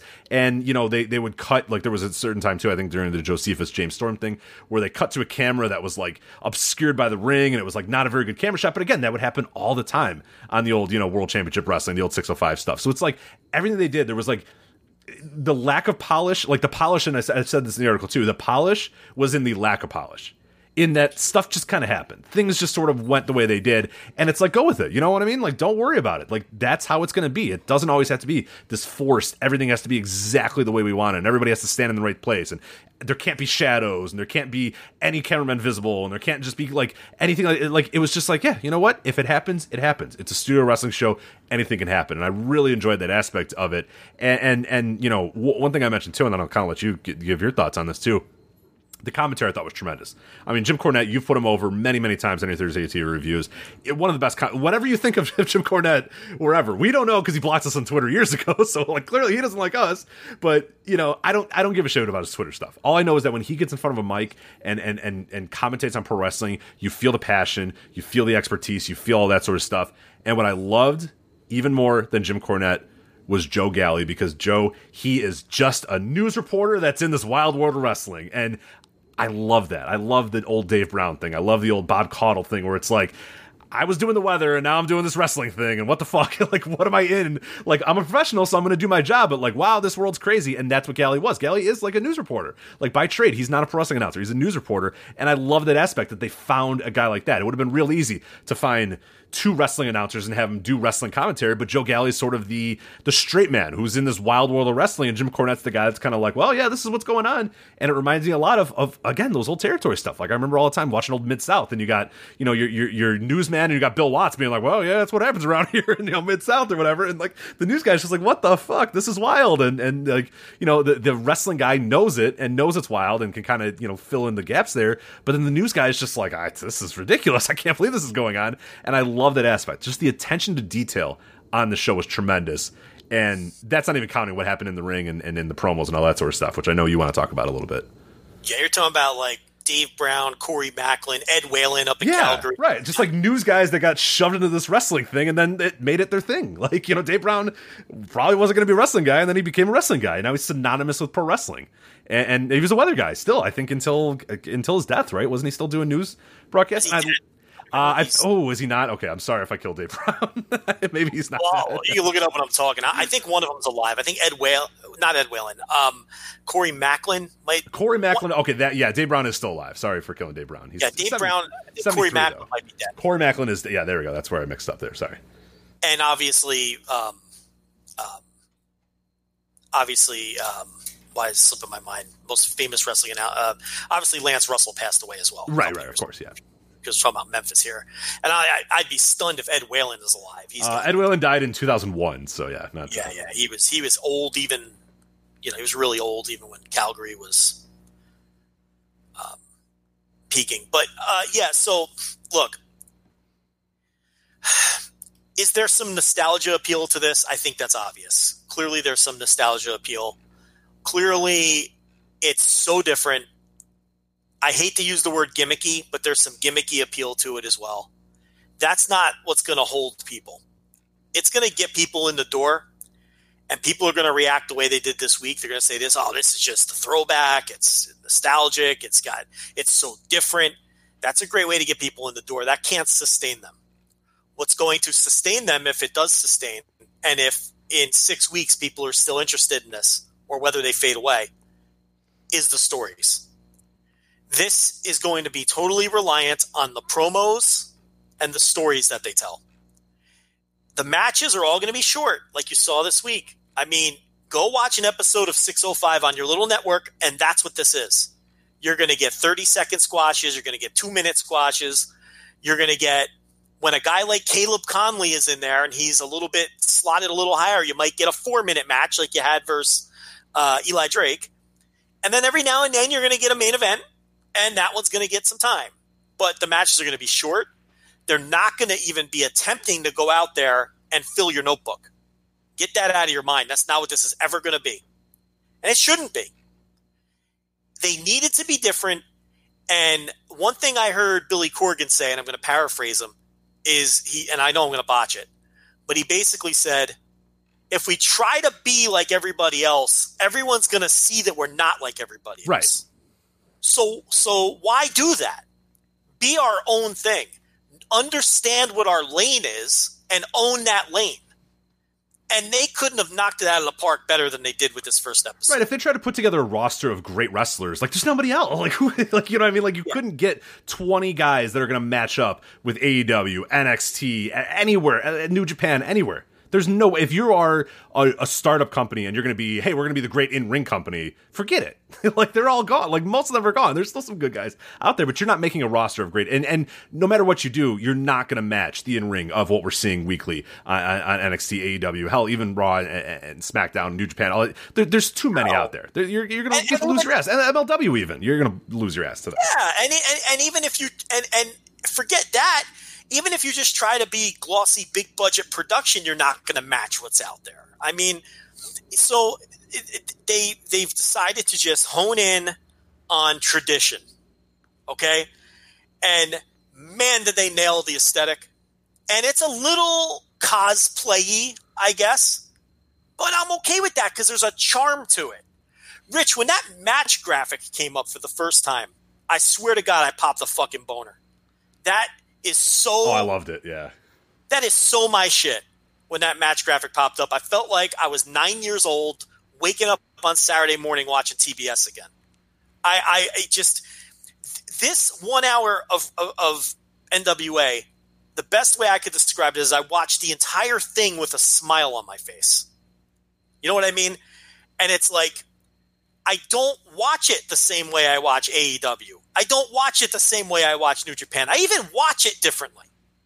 I'm watching it to see great promos.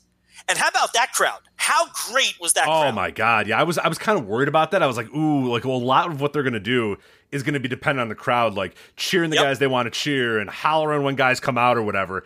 And I don't know what they did. I don't know what money they slipped into those pockets or whatever, or if the crowd was ready for it. But yeah, like, the guy would come out through the curtain and you get the woo, yeah, like for every guy. And that's like classic old school. Like the guy would come out and he would be like, yeah, that guy's out, or oh, boo, that guy's out, or whatever. And they played, that crowd was exceptional. And popping during the promos when the promos would hit certain peaks. Like it was so beautiful to watch this show. It's just, and the thing is, I think that it's so different that just to compare it to say MLW. Right? I could easily see people burning out on MLW because it's similar enough to everything else, but it's just an extra hour. This is so different than everything else. It'll be harder to get burnt out. It feels like a totally different medium. It doesn't feel like you're watching the same thing anymore. It's so different. But again, in order to hold people, they're going to have to continue to put out compelling personalities and tell compelling stories. And listen, they're behind the eight ball, like you said. It's like it's an era where everyone is signed, so they really need to find guys who fit their niche. Rich, if you can't cut a promo, you are not going to survive in this promotion. Oh, God, no. Jesus. These promos were great. And yeah, it's a talking promotion. Like, you got to talk yourself into that building and into that ring for sure. You can't be a guy that goes out there and doesn't talk. You're going to die in this company. And can I tell you something? I have buried Nick Aldis on this show. I have buried Nick Aldis to Dave Lagana privately. Okay? Which, I mean, you know, and like you have not been. I've done it publicly. So you've done it publicly. Right. You've done it publicly, privately. I've done it when Nick Aldis is fucking 25 feet away from me. Right, doing a podcast in a fucking hotel ballroom, talking to Dave Lagana. You've buried Nick Aldis. So we are not Nick Aldis fucking. We have been very cold on Nick Aldis. Let me tell you something. Okay, I've never been more on board with Nick Aldis than after I watched this. I'm starting to get what they see in Nick Aldis. I'm not saying I'm fully on board, but that Nick Aldis promo to open the show, when Nick Aldis said, "I'm the real world champion," Rich, I fucking believed him. Okay, that promo was so good. Yeah. Oh, what I love too is he wearing a perfect suit, like a perfectly tailored suit. And he talks about his Jaguar that he's got out there. He's not some fucking champion that's begging for his job and hoping that the McMahons don't fire him. And he's not crying about his strip mall going bankrupt. He's a fucking champion with a great suit, a babe, and a Jaguar sitting out in the parking lot. It's like, yes, yeah. Like, there you go. And we've always said the one strength is he looks great in a suit. Yes, he does. I mean, I could wear a suit. I wish I looked that good in a suit. My God. But it's like he really won me over with the promo. And I was like, you know what? I get it now. You know, he's never going to have a fucking 5-star match, but he's never going to be asked to here either. You know, and everyone who hit that podium, including that tag team that I never saw in my life, how great were those guys? I mean, with the promo, I saw those guys and I'm like, they kind of look shindy. Then they cut the promo and it's like, I get it. The ideas are just two big dirty brawlers. And I'm just the wheels are turning in my head. I'm like, I want to see these guys beat up the Rock and Roll Express, you know. And it's like everyone who cut a promo on that show. James Storm cuts a great. The Tim Storm promo. Oh my God! My God, he cut that promo, and I'm like, get him, Tim. I'm like, I saw the spoilers, but fuck it, call an audible here. You need to win this. My God, Tim Storm had the night of his life. He crushed the promo. And then, Rich, the match was really good. That was really good. Yeah, you said there's going to be no notebook matches, but God, that was pretty close. It was close. Like, it wasn't really good by Tim Storm standards. Rich, it was a really good match. When he went for that low blow, because it's like, not because he was turning heel, right? Not because but because he knew this was his last chance. And he knew that he was in desperation mode, and he had to do whatever it took to win this title because he's never going to get another chance again. And he threw that low blow. My God, Rich, this match. I mean, yeah, you're going to see 900 better matches this year. But the story they told between the promos and that match and Tim Storm channeling himself from 10 years earlier when he was still old, and actually performing well on top of it, doing fucking dives off the top rope. And what a great main event. I mean, this worked out perfectly. And Rich, I would have been fine with a sloppy 2-star main event that just told the story. But they ended up knocking it out of the park with the match, too. You know, one thing that I noted as well in this article, and I'm curious on your thoughts, too, because you and I haven't talked about this, is what I loved about the NWA show too, and it's something that harkens back again to another era, is the faces and the people that were meant to be stars were the coolest motherfuckers in the entire planet during that show. James Storm, even, who I don't like. I think James Storm's a shit. But he came out there as the biggest motherfucker and the baddest motherfucker in the world. Eddie Kingston comes out, and he is the man. He is everything. But what I love, though, is the guys that, the heels, the guys that were, you know, not meant to be win, the guys that weren't maybe supposed to be put over, they were They were losers. They were dorks, you know, and like, I mean that in a good way, in an endearing way. Like, there used to be a time where the baby faces were the ones that you wanted to cheer for because they were the coolest motherfuckers in the world. And the heels, you don't want to cheer for those assholes. Nobody in the universe is going to cheer for the wild cards. The Royce Isaacs, Thomas Lattimore. They're right. Oiled up, tanned weirdos. They're annoying. Like, you don't like those guys. You're never going to cheer for them. They're not cool heels. They're just fuckwads. You don't want to cheer for those guys. Josephus. No one in the world is going to cheer for Josephus. He comes out here, he's ranting Raven, and James Storm's just like, what are you doing? Shut up. You're an idiot. And it's like, you want James Storm to kick this guy's ass. You want, you don't want Eddie Kingston to beat the fuck out of the wild cards. You want Eddie Kingston and Homicide to beat those guys' asses. Like, that, it's kind of cool in that sense. Like, we forget that used to happen in wrestling. Like, the heels were not cool. The heels were not admirable. The heels were not, they were idiots. They were dumb. They would cheat and they would fail. Sometimes they would cheat and they would win, but ultimately at the end, the babyface was going to get over on them anyway. And that's what it was forever and ever. And we've gotten to this point now where we're going to talk about Hell in the Cell, where like people are rooting for the heel to kill, like literally kill the babyface. And it's like, that's not what it was. Like, it used to be good. And you see it here. You see how you can do it here because the heels don't have to look cool. The heels don't have to look strong every time. They can sometimes look like geeks and dorks because the bigger point is you want the babyface to be the biggest and baddest motherfuckers in the planet. You want them to be the cool guys that everybody wants to cheer for. And they did. Nobody cheered for the wild cards. Nobody cheered for Josephus. It was all for Kingston and Storm and you know, both Storms. You know what I mean? Like, and they cheered for Nick Aldis because similar to Ric Flair, like, he's like, well, I mean, that guy's pretty fucking cool. It's hard, and like, and you can have some of those characters, but up and down the card, you don't need everybody that's a heel to be cool. They don't need to be cool. They shouldn't be cool. Heels aren't cool. You know, babyfaces are cool. This show doesn't need to be cool. You know what I mean? It's like just the whole vibe that it has.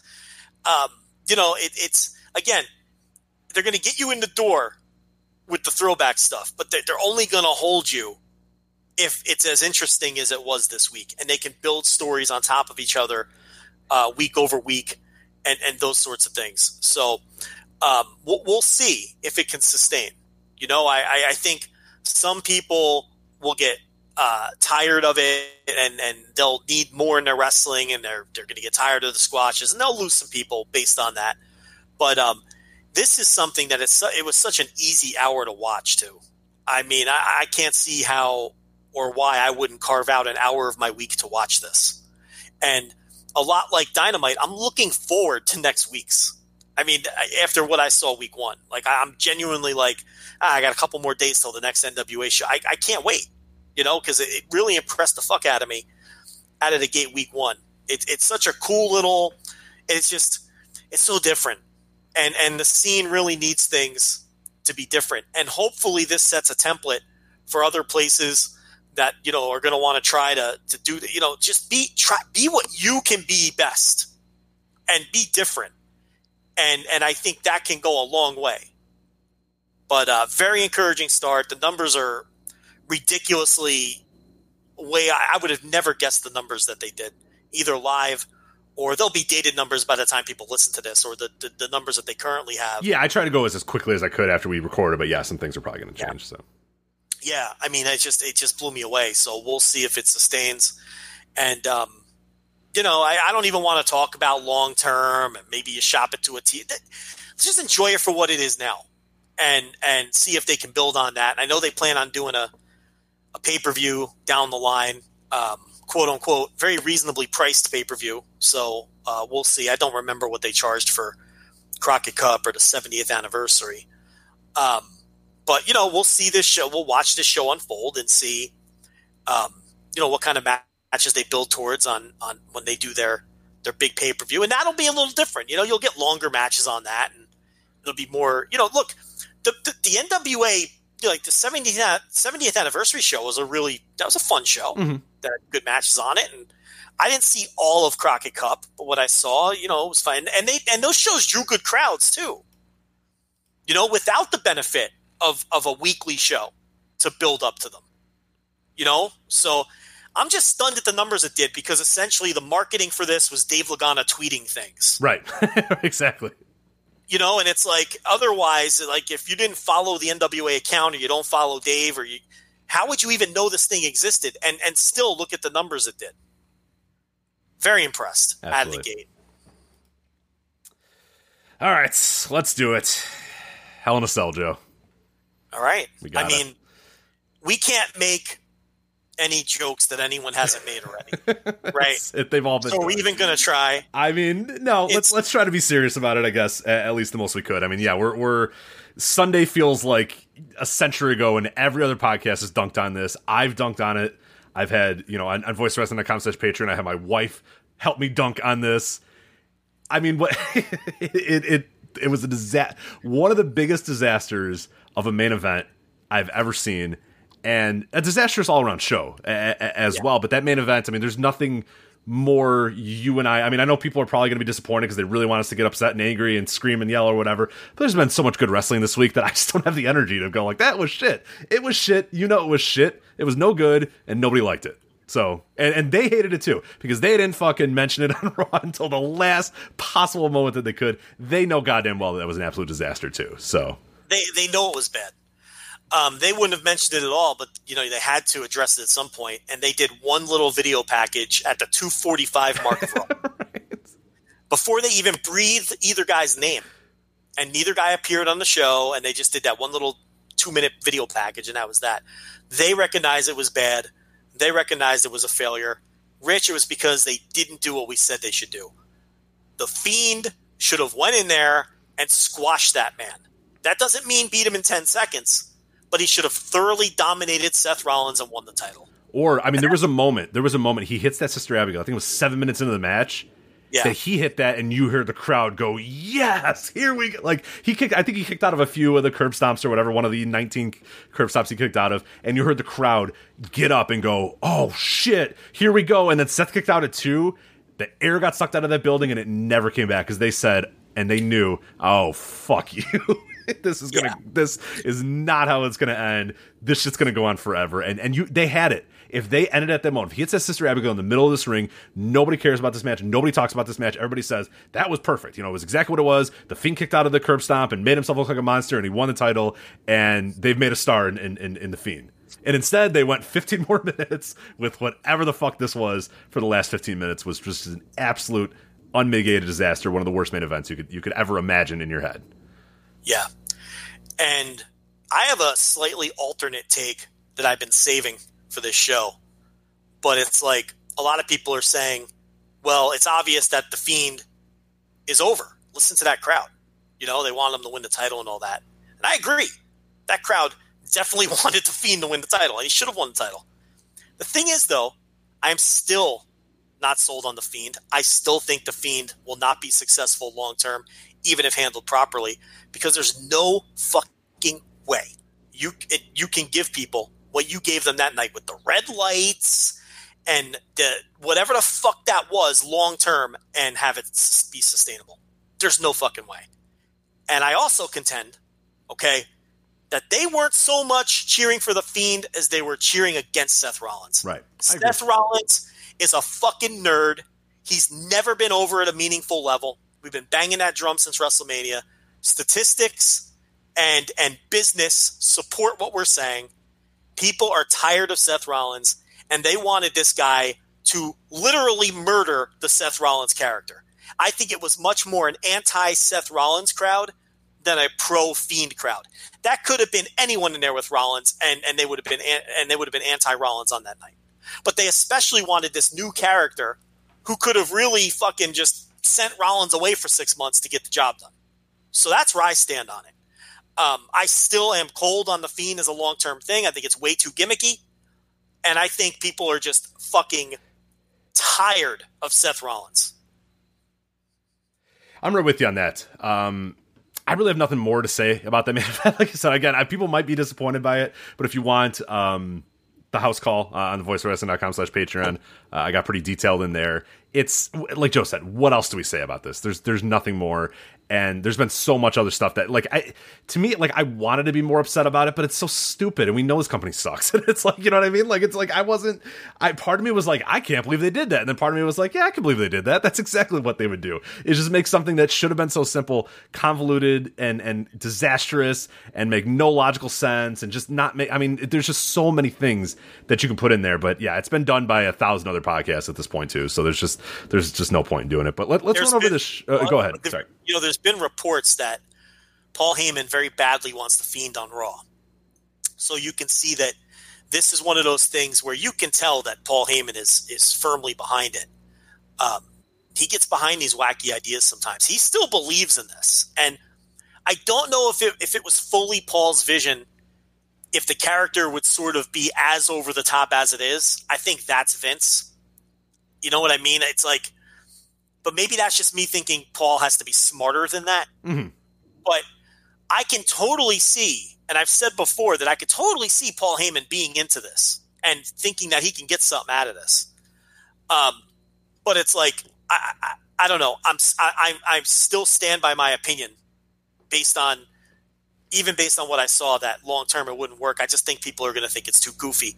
I still think that in mass people are just going to laugh at it instead of taking. No one's taking that serious. And okay, one more thing, because I know you want to move on. I am really tired of people countering me with, "Did you say that about the Undertaker?" I'm like, no, well, that was 25 fucking years ago. And the landscape was different. Right. And maybe that shit would have worked back then. Okay, but it's a different world now. And I don't think that's a good fucking analogy at all.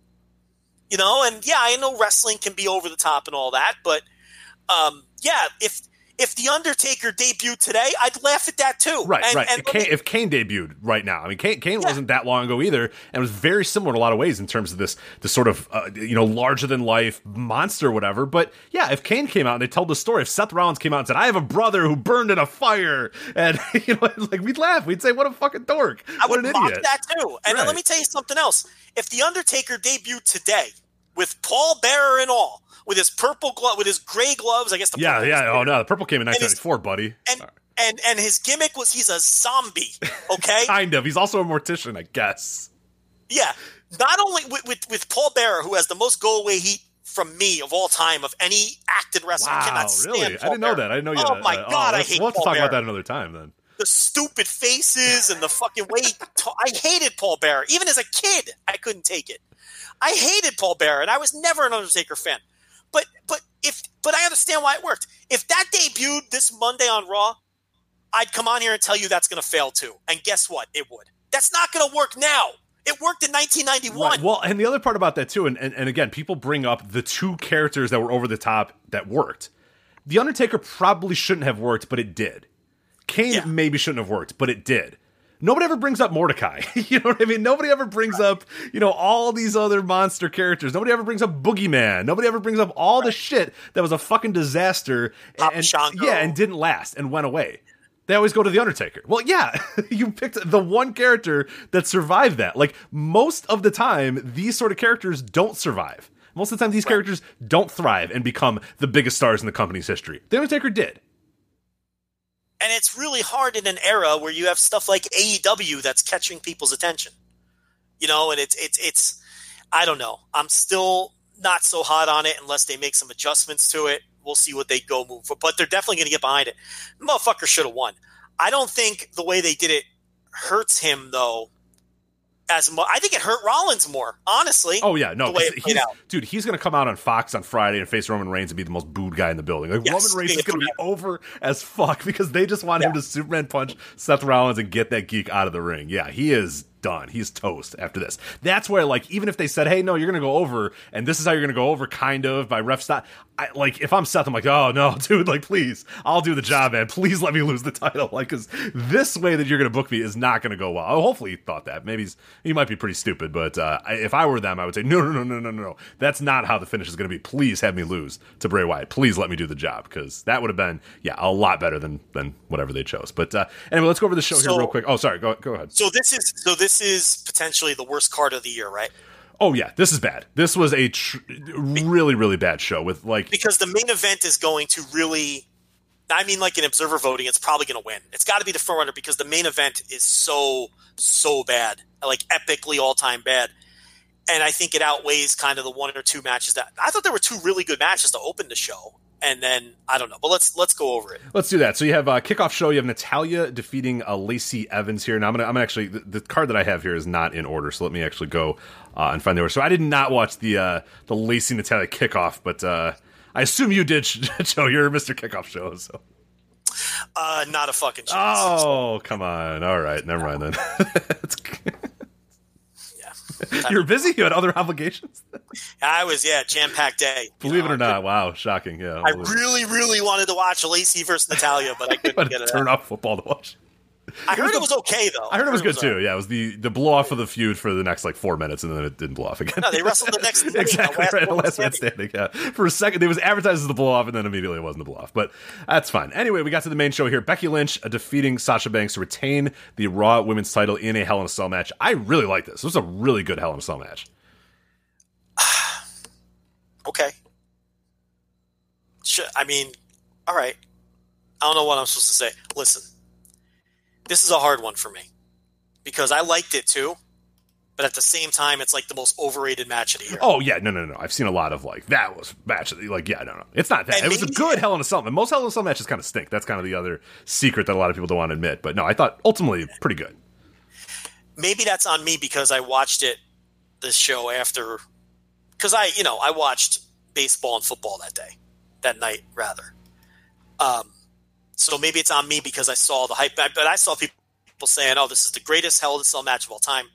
This is a match of the year contender. I saw people giving it 5 stars, and so it set my expectations really high. And then I watched it, and it never hit that gear for me. I thought it was a really good 4-star match, that neighborhood. So I don't know what Grapple has on it. I don't know what Cage Match has on it. I don't know if the Observer's out, but. I thought they worked really hard. There was innovation, but I thought it was a little too long. I mean, it did lose my interest at times. My interest drifted from it. I'm not emotionally invested in either wrestler. I'm sure that helps people, and that's valid. Sure, that's not a knock. Sure, yeah. Because I'm sure I overrate matches where I'm emotionally invested in the wrestlers.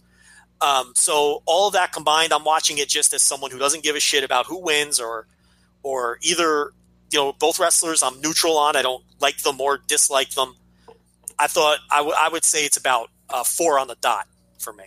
Yeah, that's about where I'm at too. So even though we came at it from different directions, maybe because I watched it in real time. We landed in the same place. Yeah, I watched it in real time and I was like, that was a pretty good match. I didn't really see much of what the people were saying. But yeah, if you watch it after the fact and you hear people putting it over to the tremendous extent that it was, I could see the people again. Because the ending kind of was, I don't know, it was kind of a dull ending that didn't quite land with me. But yeah, I thought there was enough innovative stuff that they did. That was pretty good. Great way to open the show. So, hey, this is off to a great start, this show. We had Daniel Bryan and Roman Reigns defeating Rowan and Luke Harper. This is a match that I saw a lot of people really liked. To me, again, if I haven't watched this company and I don't watch every single pay-per-view and all that sort of stuff, I would maybe like it a little bit more. But to me, it just felt like a very, very paint-by-numbers WWE brawl with all the tropes and the announce table stuff and just everything that we talk about all the time. I'd like to turn it into a tag aspect of it, but yeah, ultimately, I just wasn't that interested in this match. It was good. I can admit that it was good, but that it just didn't land for me. Yeah, I really liked it. I thought it was just as good as the Hell in a Cell. It had intensity, and I thought everybody was on their game. So, I mean, I thought it was I thought Becky and Sasha was maybe a smidge better than this. I'd go 3.5 or 3 3/4 or something.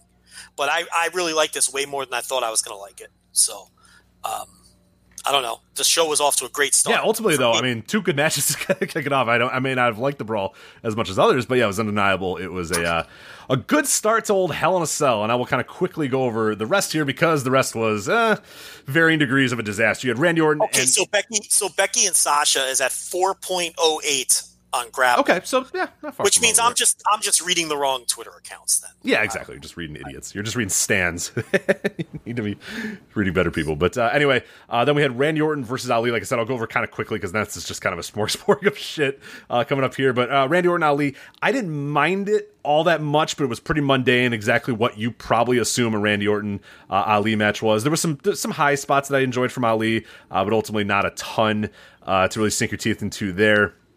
After that, you have the Kabuki Warriors defeating Alexa Bliss and Nikki Cross to win the women's tag team titles. Kabuki Warriors are now heels, so Asuka sprayed mist I believe it was but Nikki. They got cheered, Rich. Yeah, well, yeah, because they don't know how to actually tell stories. So they did no build-up. They were just they came out, they did eye pokes and sprayed mist, and you're supposed to know their heels. But people, because would you cheer for Nikki and Alexa? Like, that team kind of stink. Like, don't they feel like, I don't know. I don't know what this company thinks heels and babyfaces. Nikki has never really committed to being a heel. It was sort of like Nikki was a babyface with her. It was the old babyface heel team. Right, exactly. Yeah. But now they became just like de facto faces, even though Alexa was still kind of an asshole all the time? Yes, Alexa is now just a face. Okay. There's no big moment for that. She's not like a eye-rolling asshole anymore either because she's a face now. Yeah, so. Just one day she was a face. It's everything that's wrong. Just whatever. Yeah, whatever. Exactly. Let's just move on. We got other stuff. Viking Raiders and Braun Strowman defeat the OC by disqualification because 4 people went in to attack Braun Strowman, and that's a no-no. You can't do that. So instead of giving Braun Strowman a win, like you're building up Braun Strowman for this Tyson Fury thing. Can he not just fucking power slam Carl Anderson and pin him? Can he not just punch Luke Gallows? Why am I getting upset about this? Why did it have to be a DQ? Like, why did 3 people have to kick Braun Strowman's ass so much that it was a DQ? Like, am I nuts that that's not the way to book Braun Strowman? Do I not know what's going on? Do I not understand wrestling anymore, Joe? And you're putting him in a big money angle? Just have him punch Luke Gallows and pin his ass. Like, yeah, why does... Yeah, he's feuding with a boxer. Right, it would even be a good build-up for that. Yeah. Fuck? Like, what are they doing? I gotta say, though, I really love the Braun Strowman Tyson Fury stuff on Raw. It's been good. I like that a lot. It landed with me. They did 1 or 2 extra fucking escape from the pull-aparts, then they might have overdone it a little. Yeah, by the 7th pull-apart, you're like, all right, I got it. But yeah. Yeah, like he ran back out from the back, which I thought was cool because I wasn't expecting it. But I felt like it may have gone on a little long. But overall, I think Tyson Fury kind of comes off... Sometimes stars from other things don't translate to wrestling. I think he translates. And I thought that it was well done. And, because Braun Strowman has been flipping trucks and breaking down sets, I kind of buy him against Fury when I suspend my disbelief for it. So, I don't know. I thought the Raw angle came off very well in what otherwise was a very by-the-numbers holding pattern Raw as they wait for the draft. We don't talk about Raw a lot, but I thought that segment, the final segment of Raw, really worked well. Next match here, we had Shorty Gable defeating Baron Corbin. He's short, you see, so he's... The post-match stuff here was infuriating. I mean, he does the promo where he's calling himself short and making short puns and short jokes, and everyone's calling him short. Who is this entertaining? Who enjoys it? Vincent Kennedy McMahon is who enjoys it. Well, yeah, I know, but like in earnest, who's like, ha, he's short. Like, and then, no... The worst part of this, okay, is he wins the match, okay, and then Baron Corbin beats him up in the hallway. Beats his ass. So what did he gain from winning the match? Nothing. 50-50. Charlotte defeats Bayley to become the 10-time women's champion. Yeah, is there any... I mean, Joe, can you name... I want you to name everybody that she beat for all 10 of her titles. So go, right now. I mean, here's the thing, though. I could probably just throw names at you and you probably are going to be right. I'm not going to look it up. You could just say names and I'll say you're right. So just say Bayley, Sasha, Becky, and Paige or something. No, I think Bayley, Sasha, she had the NXT one. I don't think did she ever beat Becky? Why are we doing this? I don't care. This is the most meaningless thing, like her 10 title reigns. She's been on the main roster, like 4 years? Pretty much, yeah. Right? Something like that. Are they counting the NXT one? I think they are. It's like they just want to get her to 16 as quickly as they can.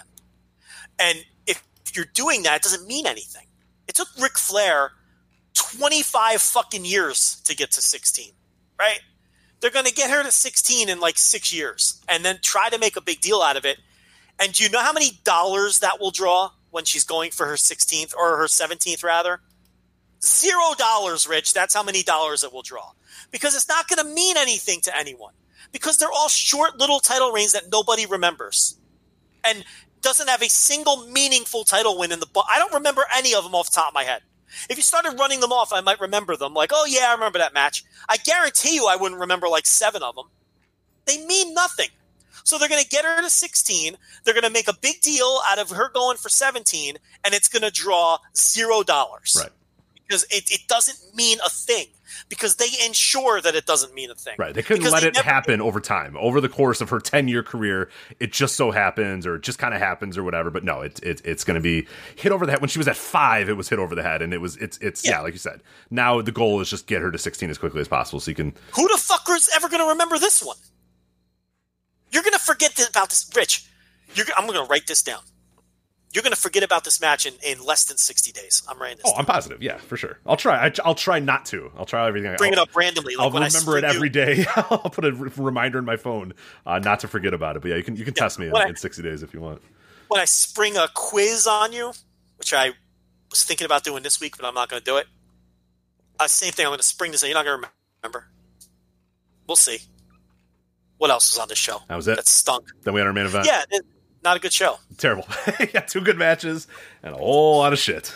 For a show with 2 really good matches, it was a really bad show. Yeah, and you're right that it's going to lose worse. It's probably going to win the worst show of the year, and that's not. There probably are worse shows, but when you're so bad, when you have one match that really stands out, that's what I always say. Like the worst match of the year isn't necessarily the quote unquote worst match of the year. A lot of times it's the most disappointing match of the year. The match that shouldn't have been as bad as it was, but was as bad as it was. And that's why there will be worse shows. There will absolutely be worse shows. They probably have had worse shows, but this one, because of that main event and because of where it was at the beginning of the show, will win that because it's good. You're going to remember it. Most bad shows you forget. Most bad matches you go, that match sucked, and then you forget about it.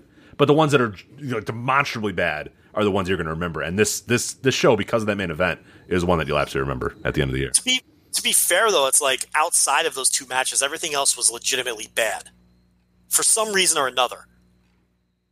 Right. It either didn't make sense, or the match itself didn't click, or the booking was terrible. Yeah, there was enough little bit there. Yeah, it was a gauntlet. But yeah, let's get to this. Let's get to this. Why did we do that before King of Pro Wrestling? I don't know. We really should have waited to the end of the show. But anyway, now we can end on a good note. No, let's end on a good note here. So we got New Japan, King of Pro Wrestling coming up this weekend. I'm upset. No, hold on a minute. I'm gonna try to help this. There's a man that's on the show immediately right off the bat that I'm sure is gonna put you in a better mood, because the opening match of King of Pro Wrestling, New Japan Pro Wrestling, coming up this Monday, Ryusuke Taguchi, Sho and Yo versus El Desperado, Yoshinobu Kanemaru, and Doki. Yeah, Dookie's back. I'm sure that's who you're talking about. No, Desperado. Your boy Despy. Of course. I'm doing a bit. Oh, I was like, I thought you were excited about that. I forgot if you've turned the corner on Dookie or not. So I haven't turned it. Well, what do you consider turning the corner? Do I think he's good? No. Do I think he's a perfectly acceptable guy on the roster to eat pins? Yeah. I don't think he's terrible. What do you think? You think he's terrible? No, I think he's good. I think I'm not, well, good for his role, I should say. Sorry. Let me Yeah. Like, he's not good. I don't want him facing Will Ospreay for the junior title. Like, that I would dislike. But if he's just a pin-eating opener, fuck yeah, he's great. He's got an interesting, weird look, and he's kind of bizarre and odd, and people laugh about him. And yeah, it's fine. It's harmless. So he's got the metal pipe, and he's got, Did you watch his last pro? Have you been watching the promos? I haven't watched the promos, and I feel bad about it because everybody keeps telling me the promos are incredible. So I do need to, before the show, go through and watch all those promos. Yeah, the Suzuki Liger promos, which we'll talk about in a minute, are just out. They're just fucking ridiculously good. But then, you watch the others because why the fuck not, right? So Dookie, after his last match, he lost to LIJ, and he called them lucha posers, and then he told them to kiss his ass. Nice. That helped me turn the corner on Dookie, I'll tell you. Because it was short and it was sweet and it's to the point. He's like, you guys are nothing but lucha posers. And then he goes, and you can kiss my ass. And he just storms out of there. So you kind of like that kind of, focused, targeted anger and aggression. But yeah, Despy's back. Love me some Despy. I think he's in the junior tag league, right? Isn't he teaming? I believe so. Yeah, we can go if we want. We can. Well, we can probably hold that off until. Maybe no, we can't. Maybe we can't. But yeah, I'll let me fire up the junior tag league. We'll do it quickly at the end of this. Yeah. He is. Yes, he is in there. So we'll talk about all of them here in a bit. Okay. But I thought this is interesting, too. Second from the bottom, Hiroshi Tanahashi. When's the last time Hiroshi Tanahashi's been second from the bottom, teaming with Hanma versus Makabe and Yano? I mean, my God, one of those things is not like the others. Well, listen. Tanahashi, Hanma, and Yoshihashi challenged Most Violent Players and Taguchi for the 6-man titles in Corrigan. Of course, they lost. And that post-match promo, Tanahashi was like, we came up short, and I don't think I want to team with you guys anymore, but I'll always keep this team in my heart. No, I swear to you, I promise you. Yes, that's awesome. He's like, I'll always keep this team in my heart and all this because he's teaming with right. But you guys fucking suck. I don't want to team with you again. The whole tone of it was, I'm never teaming with you again. This was awful. He's bleeding from the nose from the beating that he took.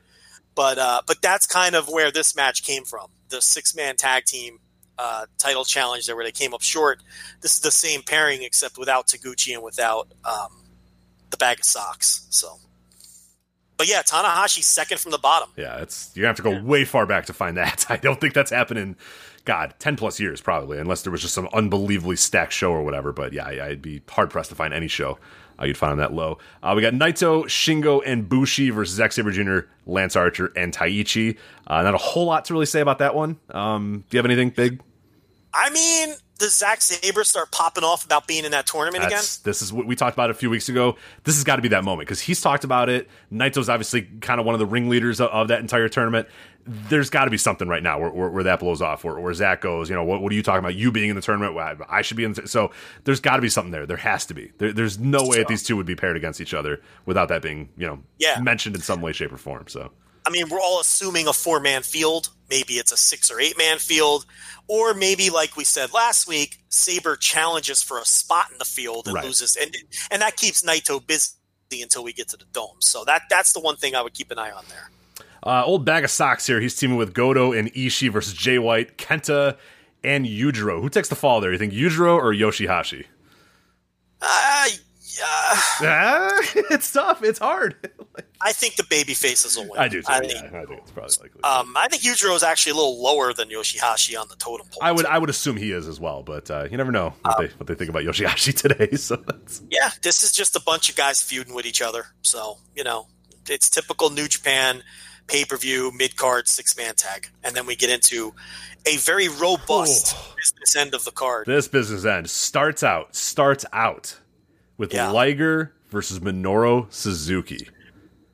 Yeah, I mean, look, we should talk about what we talked about last week. I mean, just to clarify, I don't know that the guy is leaving the company, okay? And I'm pretty sure this is the way we phrased it last week, but, just to fucking make sure, because, of course, as predicted, it wasn't Reddit this time. No, Reddit was okay. Reddit actually quoted us properly. They worded it, yes. It's like it was What Culture putting out an article basically saying that Joe Lanza says that Minoru Suzuki and Harold May are quitting New Japan.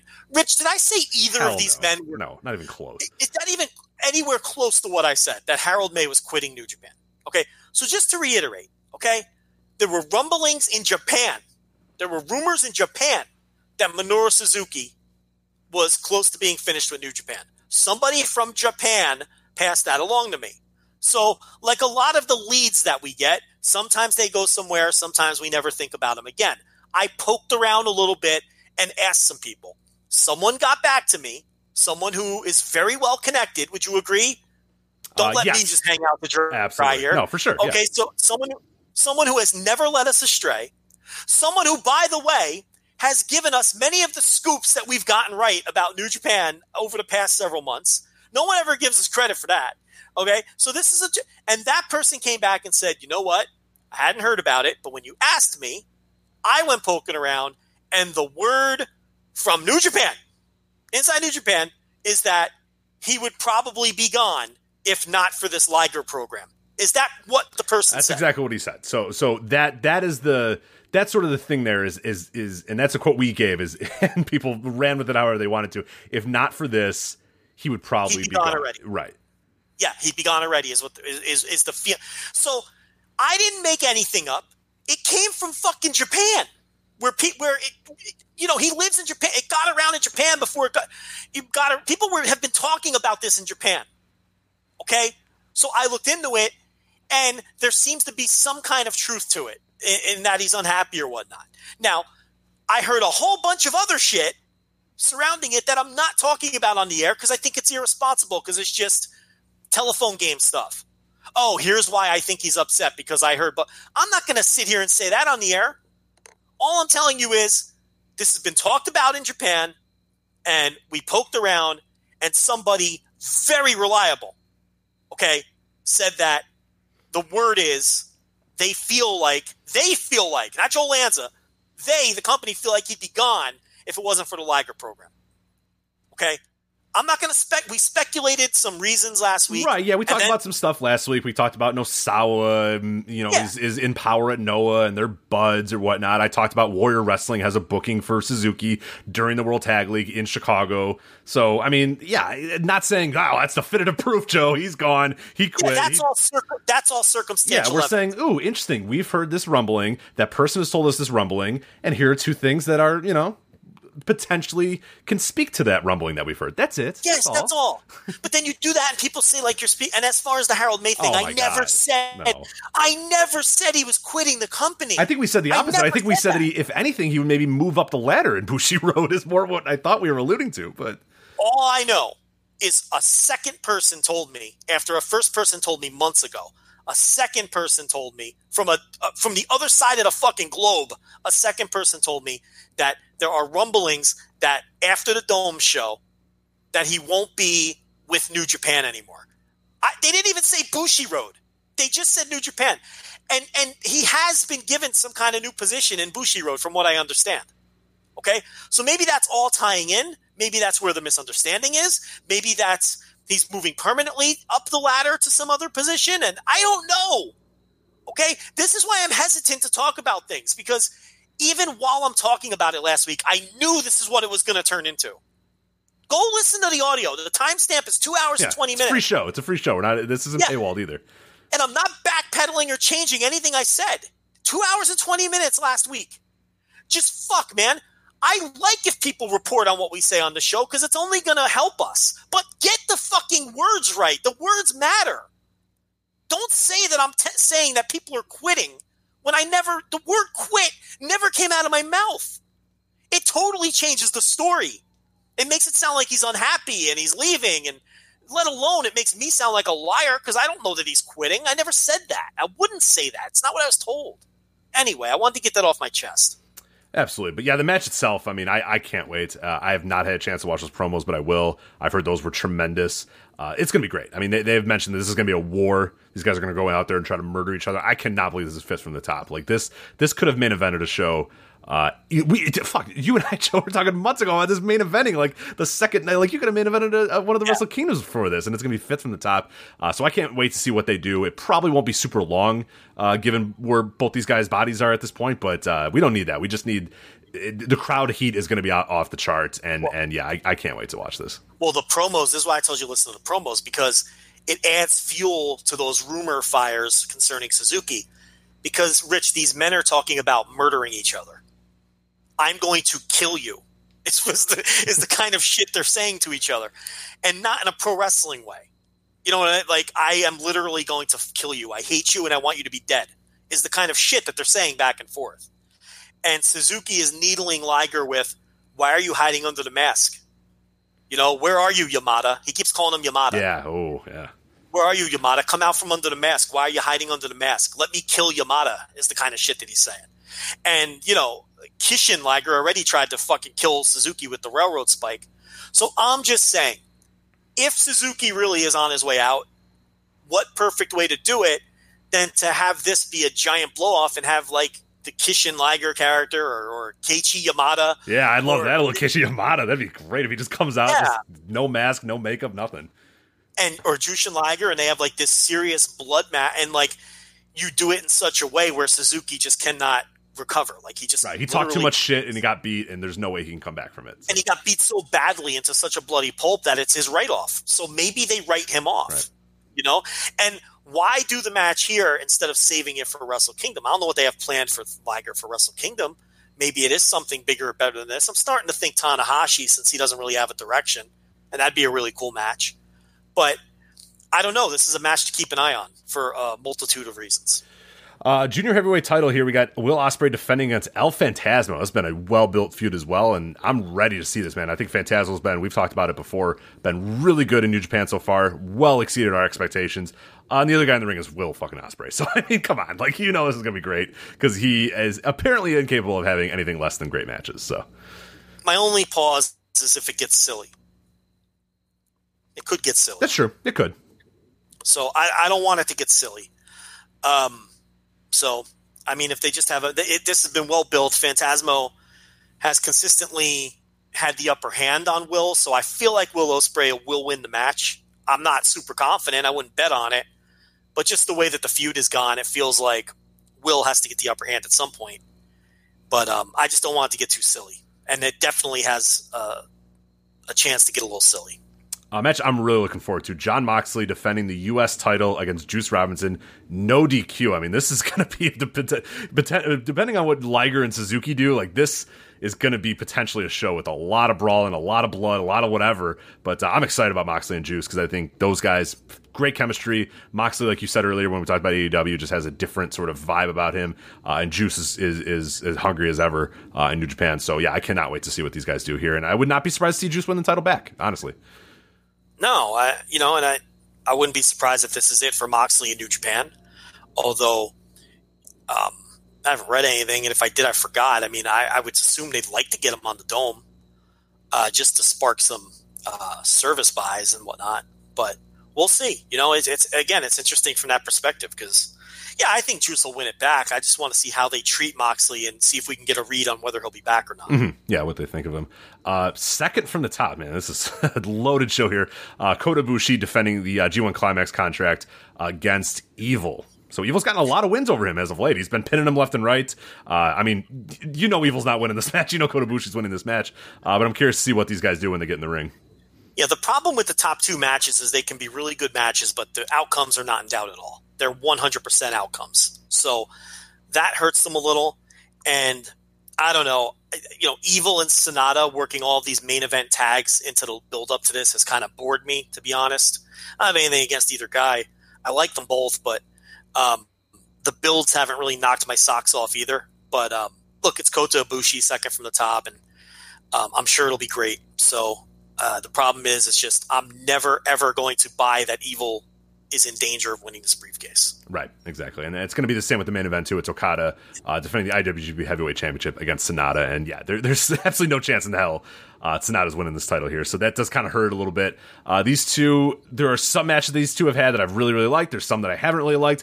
I'm curious where I fall on this one, but I'll be interested nonetheless, even if, as you said, there's almost zero doubt who's going to win this. So it does kind of hurt those top two matches, but ultimately, when we talk about if those top two matches are just like fine pro wrestling matches, which I'm sure they're going to be, the rest of the stuff on this card, particularly those three matches in the middle, really honestly, if Liger and Suzuki deliver, I'm going to be a happy man. And then Moxley and Juice will just be icing on the cake, and then everything else has the opportunity to really, really enhance the show a lot. But yeah, I mean, it does kind of stink. The top two matches, what's going to happen, but I mean, hell, it doesn't matter because I think the rest of the show's got some really tremendous stuff on here. This is a loaded show with a lot of big singles matches. Yeah, I mean, their last match was great and really got me excited about another one. Whereas before their last match, if you recall, I was like, I don't want to see these guys wrestle twice more. Right. Yeah, exactly. But the last match got me back into it because the work was so good. And now that I've seen them wrestle a few times, I want to see how they, you focus on other things when you know that the outcome's not in doubt. You see how they incorporate the finishes from the other matches into this one. And Okada's great at that stuff. So that's the kind of stuff I'll be paying attention to.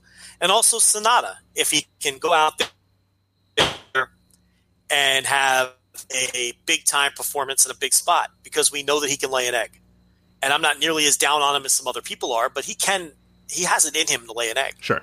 So I think it's a very important match for him. All right, and that is New Japan King of Pro Wrestling. Real quickly, though, let's go over the Junior Tag Tournament teams. Now, this starts October 16th is where the tournament kicks off. It'll be running from November 1st as well. It'll be on the Road to Power Struggle Tour. And the final will be held November 3rd. At Power Struggle. Not too many huge surprises here. I think there's one interesting wrinkle in who's not included in this, which we'll talk about in a sec, but Sho and Yo, so Roppongi 3K are in there. Taiji Ishimori and El Phantasmo. El Desperado and Yoshinobu Kanemaru. Will Ospreay and Robbie Eagles, the Birds of Prey. Ryusuke Taguchi and Rocky Romero. Your CMLL representatives are Volador Jr. and Teton. You have Tiger Mask and Yua Uemura. And I think an interesting team here, TJP and Clark Connors rounding the field out there. So, Joe, I don't think any big surprises in terms of who's there. I think the big surprise is that there is no Ring of Honor team. So, yeah, no Ring of Honor team and no Dragon Lee.